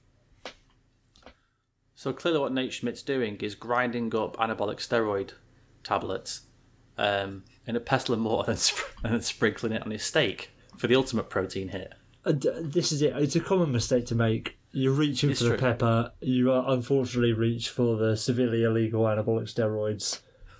It's happened to the best of us, doesn't it? Like, I mean, we've all been there. Once a week, isn't it? Oh yeah, yeah. When I sometimes have a steak, I find the urge to go outside and bench press a car afterwards for no real reason. Jacked. Yeah, just because, and then I get in a massive rage and start attacking people for no reason. I just feel very angry at the world. But yeah, so that was something I learned today. But yeah, Austin Watson only getting 7 games more than Schmidt. It's a hard one because the thing is, the NHL needs a proper written down fucking domestic abuse policy, legal ruling thing, don't they? Because they haven't got one at the moment. Have they not? Jesus. No. And I will say, to be fair as well, it's 20. Let's work this out. Actually, it's 27 games and all the preseason games without pay, which is good. I didn't want to fucking hear that he was just going to miss game time and nothing else, because that would have just really fucking pissed me off. So he's forfeiting a third of his salary, and I think he's on 1.1 million this year. So that's a big old chunk. Yeah. As far as the length of suspension goes, I would have liked more, but I'm not upset by it. If he had ended up without knowing the exact conditions of what happened, it's really tough. God, it's really tough because it's going to sound like I'm defending what's happened, and I'm completely not. I am very, without going into too much detail of my family's past life, I am very well versed in this kind of thing. So, but then you don't know if, did he shove her? If he hit her, yeah, he should have been banned forever. But maybe he shoved her or something. To an extent, though, it doesn't matter if he pushed her or punched her or slapped her, whatever it is. It's all the same idea, though, isn't it? Like, it should all really be treated the same, or at least the floor for the punishment should be high. You know what I mean? Like, there's no. I agree, but okay. Without no government names here, but I was with. Are we the Wu-Tang Clan now? Yeah, no government names. I was at a party once, and a girl was absolutely on my friend all night. He's not my friend now, so I've got no allegiance to him. He was my friend at the time, though. Oh, use his government name then, right now. Well, no, I'm not, because I'm not about her out either. She was on him all night. This girl, in his ear, and she just get him. And he wasn't drinking. He had work the next day, and she just got more and more and more drunk. I'm not saying this is what happened. I'm just trying to give an example that I can relate to. And in the end, she was throwing food. She was throwing fucking food at him. She threw a drink on him. And she was like, "You motherfucker, you small dick motherfucking piece of shit, you and honest to God, and I was just saying to my friends, I don't know how he's keeping his, and he just kept going, leave me alone, just get off me. The story was that basically he dumped her a year earlier, and then ended up like shacking up with her best friend. So she was pissed, understandably, fine. As you do. And that was and that was the first time she'd seen him since then. She couldn't handle it. She got stressed, so she got hammered to try and deal with her like emotion at the time. But she was on him and on him and on him, and it like 2 hours later, he just like with one arm, not on her face, not on anything, he just pushed her away. He said, "Just please get off me, like leave me alone now." And she tripped over a footstool thing and fell onto a chair. And sat in the chair. Not comfortably, but she kind of went blah, like, because she was fucking hammered. The next day, she was telling everyone that he'd, like, hit her. And we were like, he didn't hit her. He didn't hit her. He just pushed her away. And that's all I'm trying to say, is that, fair enough, yeah. What he should have done, he should have just left the party. Like, I don't need this shit. I'll see you later. I'm out. And again, I don't know what's happened, but, like I say, there are variables to what can happen in that situation. Yeah, and I would have pushed her away as well. And again, I don't know what's happened. I'm not going to try and say it's right or anything, but I'm just saying. All my point is that there are variables to these things. But to me, I mean, yeah, 27 games to me sounds like it wasn't that. 27 games to me sounds like, okay, you fucked up here, like badly. And then yeah, I mean, then you're into the point of, okay, well, should it have been more? I think the hard thing with using the length of suspension as a benchmark for what we can assume happened, which I know isn't the end goal here, but using that as your yardstick, is we're still waiting on the Slava Voinov thing. Yeah. If the league had banned Slava Voinov for life, then we could, play a bit of, oh, well, yeah, they didn't ban Watson for life, so it's not on the level of Voinov. But again, just to what I said earlier, it's a perfectly acceptable length of suspension, I think. Could have been longer. I probably would have liked to see it be longer personally. But, some progress is better than none. The thing that I quite frankly loathe about this situation is that the NHLPA are appealing against the suspension. Yes, and I think that is just criminal, absolutely criminal. I completely understand that we stand by our players, by our clients, our members of our union through thick and thin. We'll fight tooth and nail for them, but to appeal against a suspension handed down by the league to a man who pled no contest to a domestic violence case in 2018. Not to say that, in 1950, domestic violence was any less of a crime, but given the current social circumstances, for the NHLPA to appeal this ban is it's not a good look, to be quite frank. No, I agree completely with that. I think it's okay. I was just quickly reading up on this while you were saying that. There is that okay. So in June, Watson was arrested after allegedly hitting his girlfriend during an argument at a Shell gas station. Police officers who were summoned by a witness said they found red marks on the girl's chest. Now again, I don't know what that means, but red marks anywhere means there was clearly some force used, and it wasn't. To me, that was significant force. I think you can. Yeah, I've been around the block, Dan. I've pushed and been pushed in my lifetime. Yes. I can't remember a time that. Yeah, exactly. That is a hit. Yeah, whether it's a forceful push or whatever sort of form that contact makes or takes rather, like it's still enough force to leave a mark on a person's skin, and like that's. But again, I don't want to get into this theorising, or I don't think we're in the right setting or particularly equipped to debate this sort of thing. It's a fucked up situation. It's good that he's being punished for it. Part of me thinks you want people like this out of the league, but then it's that ever-present moral quandary of giving people a second chance and all that nonsense. But at the very least, at least he's getting 27 games. At least he's getting 27 games. Yeah. And it's going to cost him a fair chunk of money, which is good. And rightly so. And that's another good thing. Like we always say in regular life, like fines should be proportionate to income, and at least for the NHL it is. No, I agree. It's anyway, yeah. Let's move on. Bad situation. Let's hope it gets resolved in the right way, whatever that way is. I don't know. Yeah.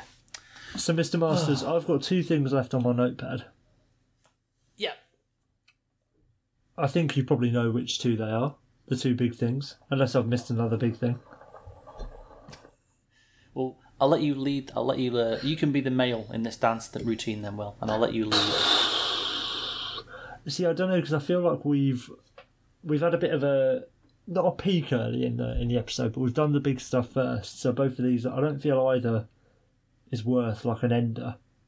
If this was like a skateboarding video, it's not like neither of these are last trick material. You know what I mean? These are both sort of. This isn't our 1080 grind coming up. No, this isn't our this isn't our 18 stair kickflip 180. Like this is a bit more. They're both nice little lines. Maybe a couple of nose slides in there, maybe like a fakey tray flip or something. But it's not quite. It's not meaty enough. So, should we go with Liam Kirk's hometown and take a trip to Montreal?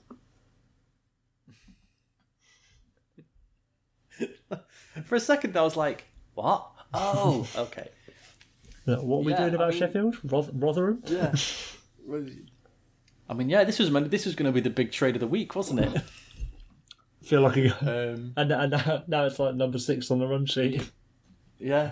And fucking Mark Bergevin must be fucking thrilled because once again Eugene Melnick's made him not look as much of an idiot. Oh my fucking god! Like I'd forgotten about Mark Bergevin. You must have seen that photo. Which one? The one of him absolutely jacked, like looking the size of like Dave Bautista. Mark Bergevin. Have you not seen this photo? Is it from like the past couple of days? Yeah, he's just like he's like in a car park with some other Canadians. Oh, with like a red t-shirt on. Yeah, I thought it was blue, but I might be making things up. Either way, he just looks enormous. Jesus Christ. Like, what the fuck, innit? He's absolutely tonk. Like, what has Mark like, players talk about turning up to training camp at the best shape of their life. I didn't know GMs were doing that sort of thing now as well. Fucking hell. That's scary, isn't it? He's always been a well-built dude, though, hasn't he? Yeah, I think he's always been a big guy, like, but the sort of big that you can hide underneath a suit. Like, he's going to have to cut all of the sleeves off of it every single jacket he owns now. He's going to be in press conferences with torn off sleeves. He needs to start doing his press conferences in tartan checker vests, like tartan checkered vests, the muscle vests that are like really thin. I want to see him start wearing a bandana like the guy from Biohazard. Covered in gravy browning. Bronzer. Make his skin look darker. Maybe he's going to start cutting wrestling promos instead of press conferences. So, Mark, you trade away our best players. Let me tell you something, brother. I'll tell you why I trade away the best players, huh? French Hogan. Oh my god! Do you know what's scary about that picture? What's scary about that picture is like, that's a polo shirt. That's not a muscle t-shirt. So muscle t-shirts are cut, are sewn together and cut a certain way, so the arms are tighter. So when you wear it, like the chest is a bit tighter, it's in a bit, and the arms are tighter. No, that t-shirt is a fucking polo shirt. Just a regular polo shirt. That is a fucking arm generic stretching cut. it to fuck. Jesus Mate, Christ. he's enormous. Like, absolutely enormous. He could play Bane in a Batman reboot. Clearly, fucking. What is it with these fucking Canadian GMs? Fucking, obviously, Melnick's harvesting organs. Obviously, Bergevin's fucking harvesting stem cells like Christopher Reeve in South Park. What is that? fucking- Bring me more babies. Bring me more babies. I need to. Thank you. I need the young cells. Yes. And he's just like. Rah! He's fucking absorbing other people like Cell out of Dragon Ball Z.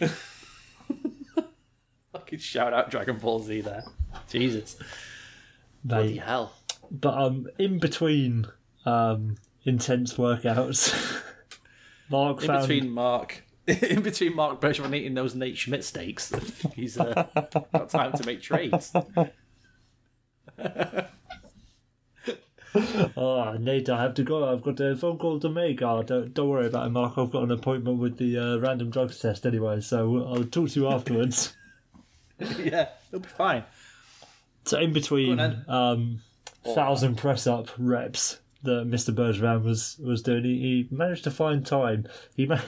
How does he use a phone with those muscly hands? Wow. He must have made it out of iron or something. What, the phones or the hands? The phone. So he can actually not like hold it in his hand and just smush it to a million pieces. It's like the equivalent of, those giant calculators you have for old people. For old people, yeah. Yeah, but just for Mark Bergevin because he keeps crushing his iPhone. This is why we're knocking on 2 hours already. Oh, this is a good one. I'm having so much fun. I don't even care. I'm having so much fun.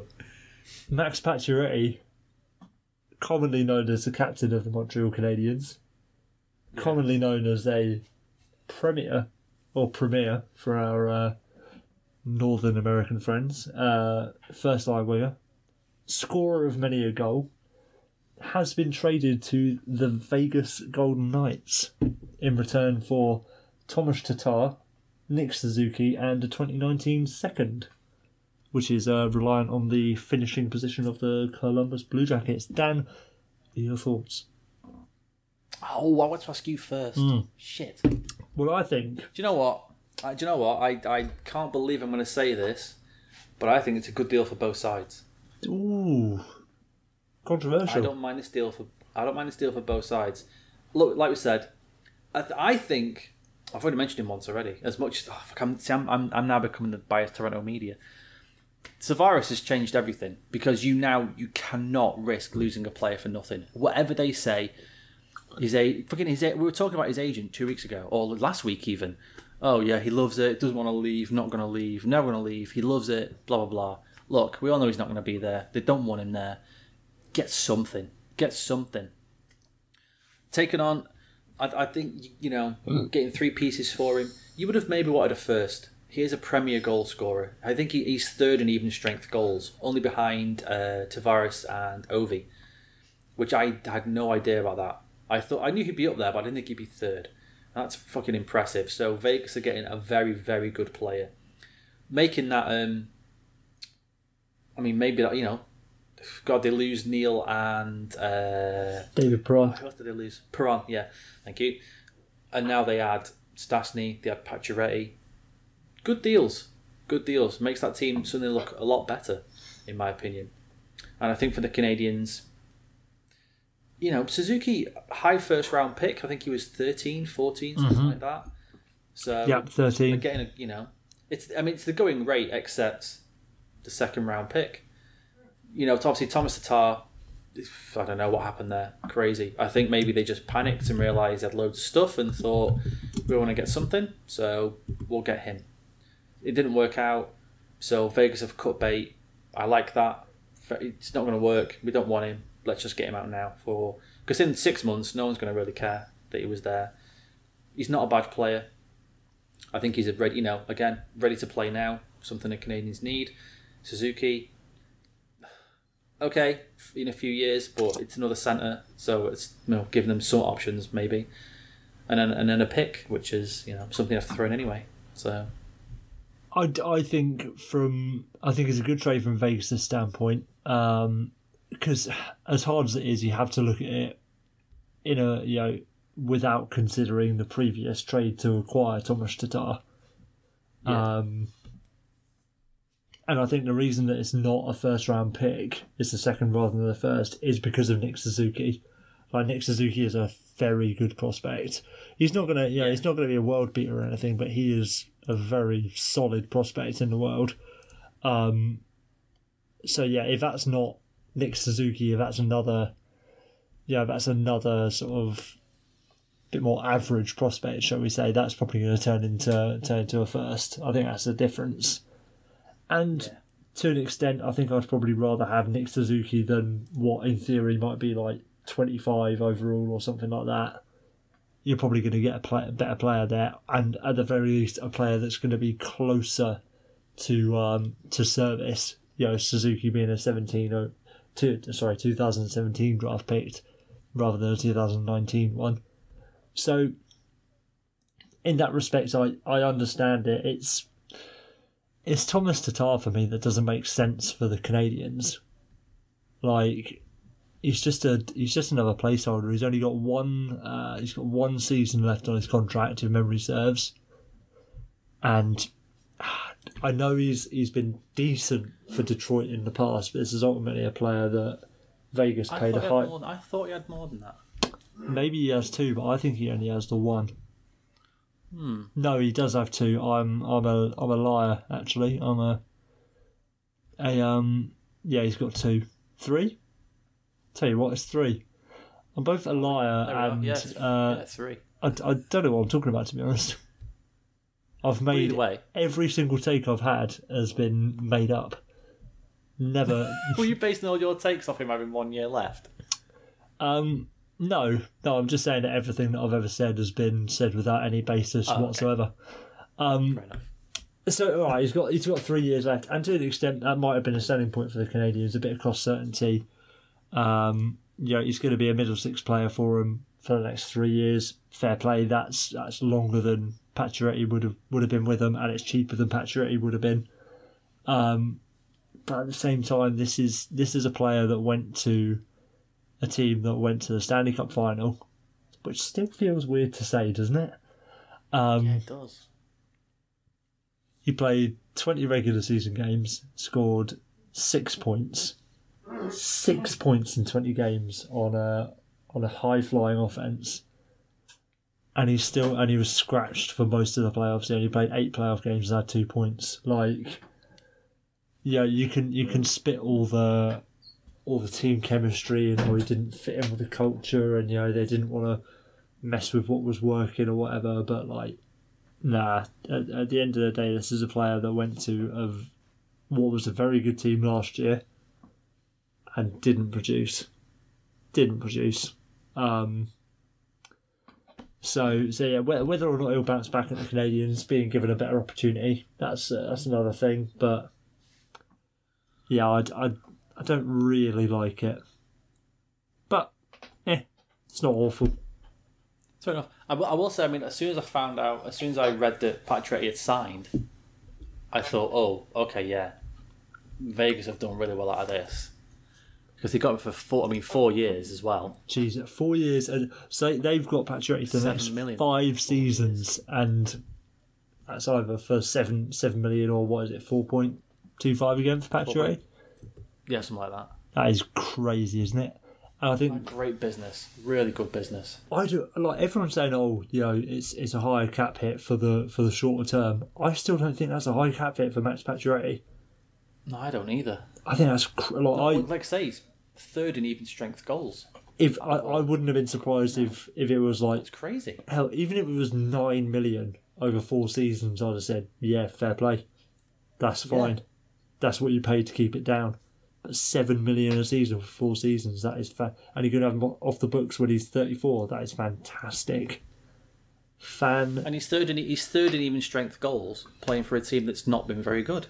It's not like he's playing for a great team. No, I mean they You know, this guy can find the net. like a couple of seasons ago, Montreal were a perfectly good team. Like they made the bloody conference finals in recent memory. What 2016 was it?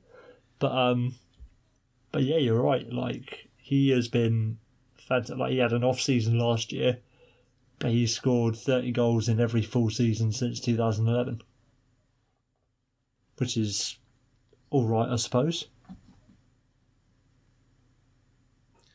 And here's a question now. Look at that. I mean, that Vegas top six now, looking very nice, very nice. I've seen worse top sixes. So I'm not going to lie. Yeah. Also, Carlson, Smith, Marchessault, Pacioretty, Stastny, and Alex Tuck, do you reckon? You'd imagine so, wouldn't you? You had a quality year last year. Yeah, actually, you would actually, yeah. Oh, mate. But that's good. That is good. It is good. Still, what are their draft picks looking like? I mean, it's interesting now. I mean, like, I mean, Vegas have now. I mean, yeah, they had all those. God, I remember us talking about all those draft picks they had. Yeah, they're just down to kind of like normalcy now. I mean, you've got 3/3 this year and 3 seconds next year, but you can see that even if they make a bit of a run this year again, it gets to trade deadline time. Those are going. Like at least one of each is probably going somewhere. Yeah, you'd imagine so. Like, and I don't strictly agree with what McPhee's doing there now, but they're in worse positions. Like they've got a relatively young squad. Sort of. Ish. Maybe. Maybe I'm a liar. It's not terrible, is it? It's not terrible. It's not super old. Yeah, I think it's fine. It's not super old, is it? And they've got good players coming through. Like Cody Glass is going to make a difference when he makes the NHL. Like he is going to be. I wouldn't be surprised if he makes it this season. I wonder where they're going to put him. I expect him to at least. Yeah, I know. I think he's got to be in there somewhere this season. What, like 100 something points last season? I was just checking. What is he? Is he Winterhawks? Yeah, he's a Winterhawks player. Yeah, 102 in the WHL, which is notorious for being a lower scoring league, the lowest of the top three juniors. So like he's a 94 the year before that. So in 133 games, he's got 196 points. It's crazy. He played less games this season than his draft year, and he got another 8 points in 5 less games. Crazy. He's gonna be a player. I think, yeah, I imagine he'll end up in juniors again this year, and then 1920 he'll be. Hell, he could be the next Matt Barzal. Like Matt Barzal was tearing up the WHL, and very true. In relative terms, came out of nowhere. First season in the NHL, scored 84 points. I could see Cody Glass being the next Matt Barzal easily. And they're sitting, I think they're sitting pretty, Vegas. I really do. Like, again, not the way I'd have done it necessarily, but there are franchises in worse positions. God, yeah. And yeah, let's not forget it's their second. They're just about to start their second season. you could argue that the only reason franchises are in worse positions is because they've had more time to make more bad decisions. So that's true, actually, yeah. Maybe in 5 years, like. Yeah. We'll be on here going, oh my god, what the fuck are Vegas doing? What a terrible team. They're the new Ottawa Senators. In 2021, Eugene Melnyk trades franchises with Bill Foley. and drives them even further into the ground. Alright, last thing. Fucking hell. Another shock. Come on, mate. Out of the blue. Out of nowhere. Out of absolutely nowhere. More, I've known surprise pregnancies to be less surprising than this. Are you talking about yourself there, Will? I can neither confirm nor deny what I'm talking about, where I'm drawing that inspiration from. Do you know what? I'm hoping at some point in like the next 6 months, your missus says you're having another baby, and you go, God, I've not been this surprised since Steve Eisman stepped See, she'd understand enough that it's a hockey thing, but not understand enough to just be really pissed off. Yeah. You joke about that, but she sent me a photo today of because it was 2 years ago today that we found out. Aww. Yeah, No way. it's nice, isn't it? But she sent me the photo of the positive pregnancy test, and like my logical brain was like, well, we're not expecting any sort of scare, so, and she wouldn't just drop it on me. But there was still a bit of me of like, fucking hell, and like, you can't just be sending pictures of positive pregnancy tests to a bloke while he's at work on a bloody Thursday for a afternoon. second, your brain would have gone, oh my god, again? What? Today? Hello? This isn't real. Like, Yeah. it's just dangerous play. But yeah, so Steve Eiserman expecting a child with his wife in has on what was it yesterday? Was it yesterday he did it? Yeah, it was. Yeah, yesterday. Stepped down from his position as general manager of the Tampa Bay Lightning To become a senior advisor. Advisor. Clearly he's just going to see out his contract. So, I mean, everyone's saying he's going to, spend more time with his family. He's probably going to end up in Detroit. I mean, he has to, right? I think it has to be like I was looking up Ken Holland because I knew he had signed an extension last year, and that's a 2-year extension, 3-year. Whatever the extension was, he's still going to be there at the end of this season. Yeah. But I think that could quite easily turn into Holland stepping down into a senior advisor role and Eiserman coming and taking over. Like, I think this took the hockey world by absolute shock. Like, it's mad, isn't it? Like, nobody thought this was coming. To an extent, why would you do it? Yeah, there's a chance that... Well, I mean, like I said, everything's, everything I'm reading is about his just desire to be closer to his family, and that there are times where he will just take the jet and fly back to Detroit for like 2 or 3 hours just to see, his wife and his kids. Oh, does his family still live in Detroit then? That's what I read. Yeah, I never even knew. I read that his family still lives in Detroit, and that's why he's flying back over there. Hey, I'm not being funny, but like, why wouldn't you move your family? I don't know. I can get it. I can get it because as somebody who's now got a kid who's of an age where they're at school and they're settled and they're happy, you wouldn't want to move them. You really wouldn't. I mean, I would. I know people do, and it's not the end of the world or anything. But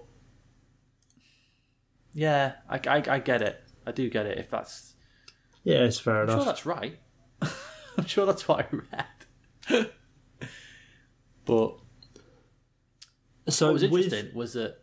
Go on. I was just going to say, like, because I was pretty surprised. Like, everyone is of the belief that the Lightning are on the verge of winning a cup. If not this season, they're going to be a contender for the foreseeable future. And I thought, why would you give up that opportunity to have a very good chance of winning a cup as as a GM of a team that you've built? But this is a guy who has 3 cups as a player and 1 already as an executive, so I can understand why you maybe wouldn't hold as much. Yeah, he's probably more proud of the team that he's built than whether they win a cup or not necessarily.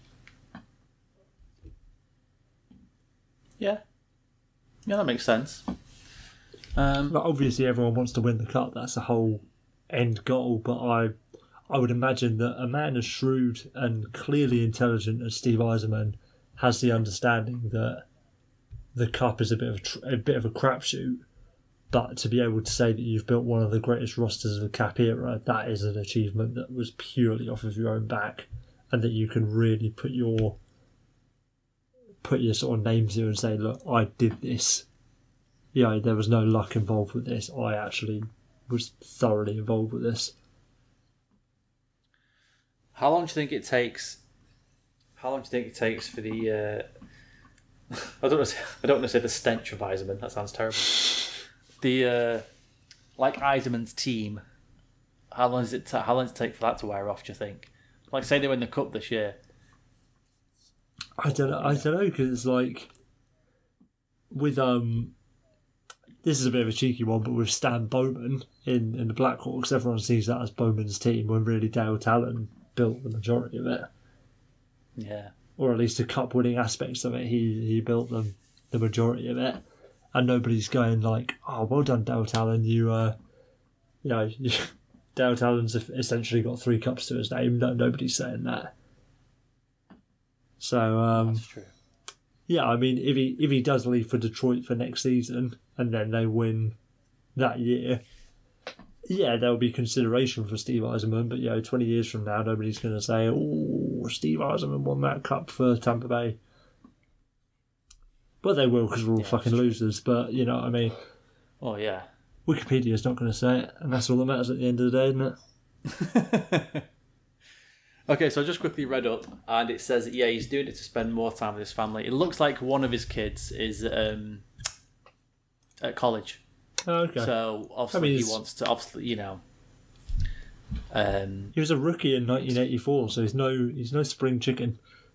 No, that's true. Was he 53? And even if his kids do live in Tampa or something, you might just think after that, all this time, I need a break. I need to,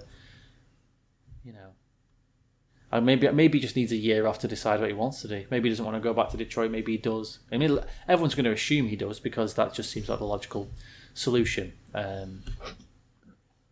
Yeah, he might just want a bit of time to make a decision, spend some time with his wife and kids. This is it. Nobody knows really, do they? Excuse me. No. Yeah, no. I want to mention just quickly. Go. His successor, Julien Brisebois, which is annoying because I realised that you could pronounce his last name Breezy Boys, which I think is much better. Julian and the Breezy Boys. Julian and the Breezy Boys. I am going to start calling him Julian Breezy Boys because I think that's funny. I think that's. And I'm a child. Rightly so. I mean, what else are you meant to do when faced with that sort of situation? But he's been Eisman's assistant for like 8 years, so it's not. It's just going to be like, okay, just filter him in. It's like a car moving into another lane. Just filter in, and off we go. Carry on as normal, no problems. He's one of those names, along with like Mike Futer and who's the guy who's just taken over at Minnesota? Gone from Nashville. I knew you were going to say that. Oh God. Paul Fletcher. Huh? Paul Fletcher? No, it was Chuck Fletcher beforehand. Oh yeah. His name is Paul. It's not Leopold because it's Craig Leopold who. Oh, hold on! I've got the answer. Paul Fenton. There we go. Yeah, like Mike. Your Mike Footers, your Paul Fentons. Yeah, even Fuck. Don't. Wait. Don't do it. Just carry on. Jason Botterill. There you go. You like that one straight off the dome. I wasn't going to say. Oh, I wasn't going to. Oh, okay, go. He's one of these AGMs his name's been bandied about as like, oh, yeah, if there's ever a GM post open, like, oh, Julian Brisebois would be a good candidate. Oh, Julian Brisebois, Paul Fenton, Pierre Maguire. All the top candidates for a new GM post. So it's interesting to see him ultimately take over. It's no surprise that Brisebois is now a GM, but the surprise is the fact that it's happened this way. Yeah, it's crazy. It's good as well for Tampa as well because I read that he was the guy who gave John Cooper his first professional job. Oh shit! Yeah, which is kind of a little interesting thing, and he's now the 3rd youngest GM. That's crazy. How old is he? I think he's 40. I want to say he's 40. God, spring chicken. Not like Tim Heed. Young Tim Heed, the youngest player in the league. Young breezy boy. Young breezy boy sounds like a rapper. Absolutely does. A little mumble rapper. Oh, young breezy boy. Oh God. I think it's an interesting move that Eisenman has made. I would imagine that he hasn't considered this in the slightest, because what sane human being would? But the fact that he's jumped ship now, either way that the Lightning go, is beneficial to him and his reputation. Really, if they go on to win the cup, there's going to be That's true. an aspect of he built that team. That team would have been nowhere without Steve Eisenman. If they suddenly fall off a cliff and crater into oblivion and never live up to the hype, then it'll be Eisenman noticed that it was going this way and he thought there was nothing more. I've done all I can, and there's nothing more I can do to right this ship, sort of thing. So he got out while the going was good, sort of thing. So I'd say you could spin it another way. If it went bad, is that you could say, well, of course, when Eisenman wasn't there, things went to shit. Exactly. Not that he saw the writing on the wall, but because he left, things went bad. Yeah, exactly. Breezy Boys shouldn't have signed Mikhail Sergachev to that 7-year, $1.5 million a season extension. That was a very bad bad bit of business by him. I was wondering, and it's one of the things I was going to try and speculate on today. I was wondering, is Breezy Boy was he going to try and sign Carlson? To then put a stamp on it immediately, like, this is my team. Yeah, I've just got Erik Karlsson. Which I thought would have been a really good move.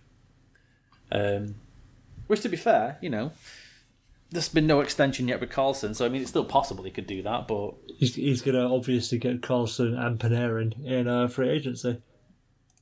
Oh, fucking hell. Don't say that. I've put that evil. Don't you put that evil on me with the bomber? I keep forgetting about Panarin. Bloody hell. I know, but we've got training camp today. Like, wasn't like December 15th is his last day? We're getting up to the deadline, aren't we? Yeah, was it September 15th? Yeah, you said December 15th then? No, I'm sure you said December. Did you say December 15th? I might have. I thought September 15th. If my mouth said December 15th, I cannot be held responsible for that discrepancy in communication. To be fair, that's fair enough. All right, fucking hell, let's get out of here. I've got to drive to Cambridge tomorrow. Oh, look at you! I know. What for? Going on a little weekend away. Grace's granddad's getting the family together. We're all going to a hotel as a little family team building exercise. Team build.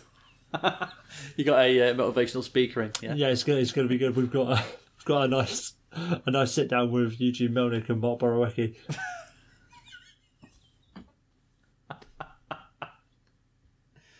Oh, bloody hell! I think the plan is, because we'll be surrounded by family, some of which hasn't seen Luna for my daughter for quite some time, is to very gracefully hand off Luna, as one would, the Rock to a running back, and then sleep for at least 48 hours, and then wake up on Sunday feeling a little bit more human than we have in the last 2 or 3 months. It's going to be good. Fantastic. What more could someone want? If you'd like to talk to us on Twitter about Will's sleeping patterns, you can. I am at Dan Straight Edge. Will, you are at WEVEVERETT. At 2 Brits 1 Puck. Number 2, number 1. Fucking hell, let's get out of here. We don't need any last words, do we? I don't think there are any last words, unless hold on. Let me have a quick little. I'll open Twitter, because you never know. I feel like something's happened. Shit. What could possibly have happened? No, I've got to check, just in case. For the breakingest of breakingest news. We're almost there. Hold on. We didn't talk about the new Jets jerseys. We missed those. Right. What do you think about that shade of blue? Just quickly. Go on. Report: Senators Pajot could be out 4 to 6 months. So there we are. Ooh. Literally, not even kidding. Unbelievable. Come on, mate. I've scrolled past that. I'm too obsessed with this picture of Erik Karlsson in a Sharks jersey on NHL 19. It's too weird. It's too weird. It's too much. Come on, dude. Let's leave these good people alone. Let's fucking go home. I need to piss. No worries. See you later, folks. Bye. Peace.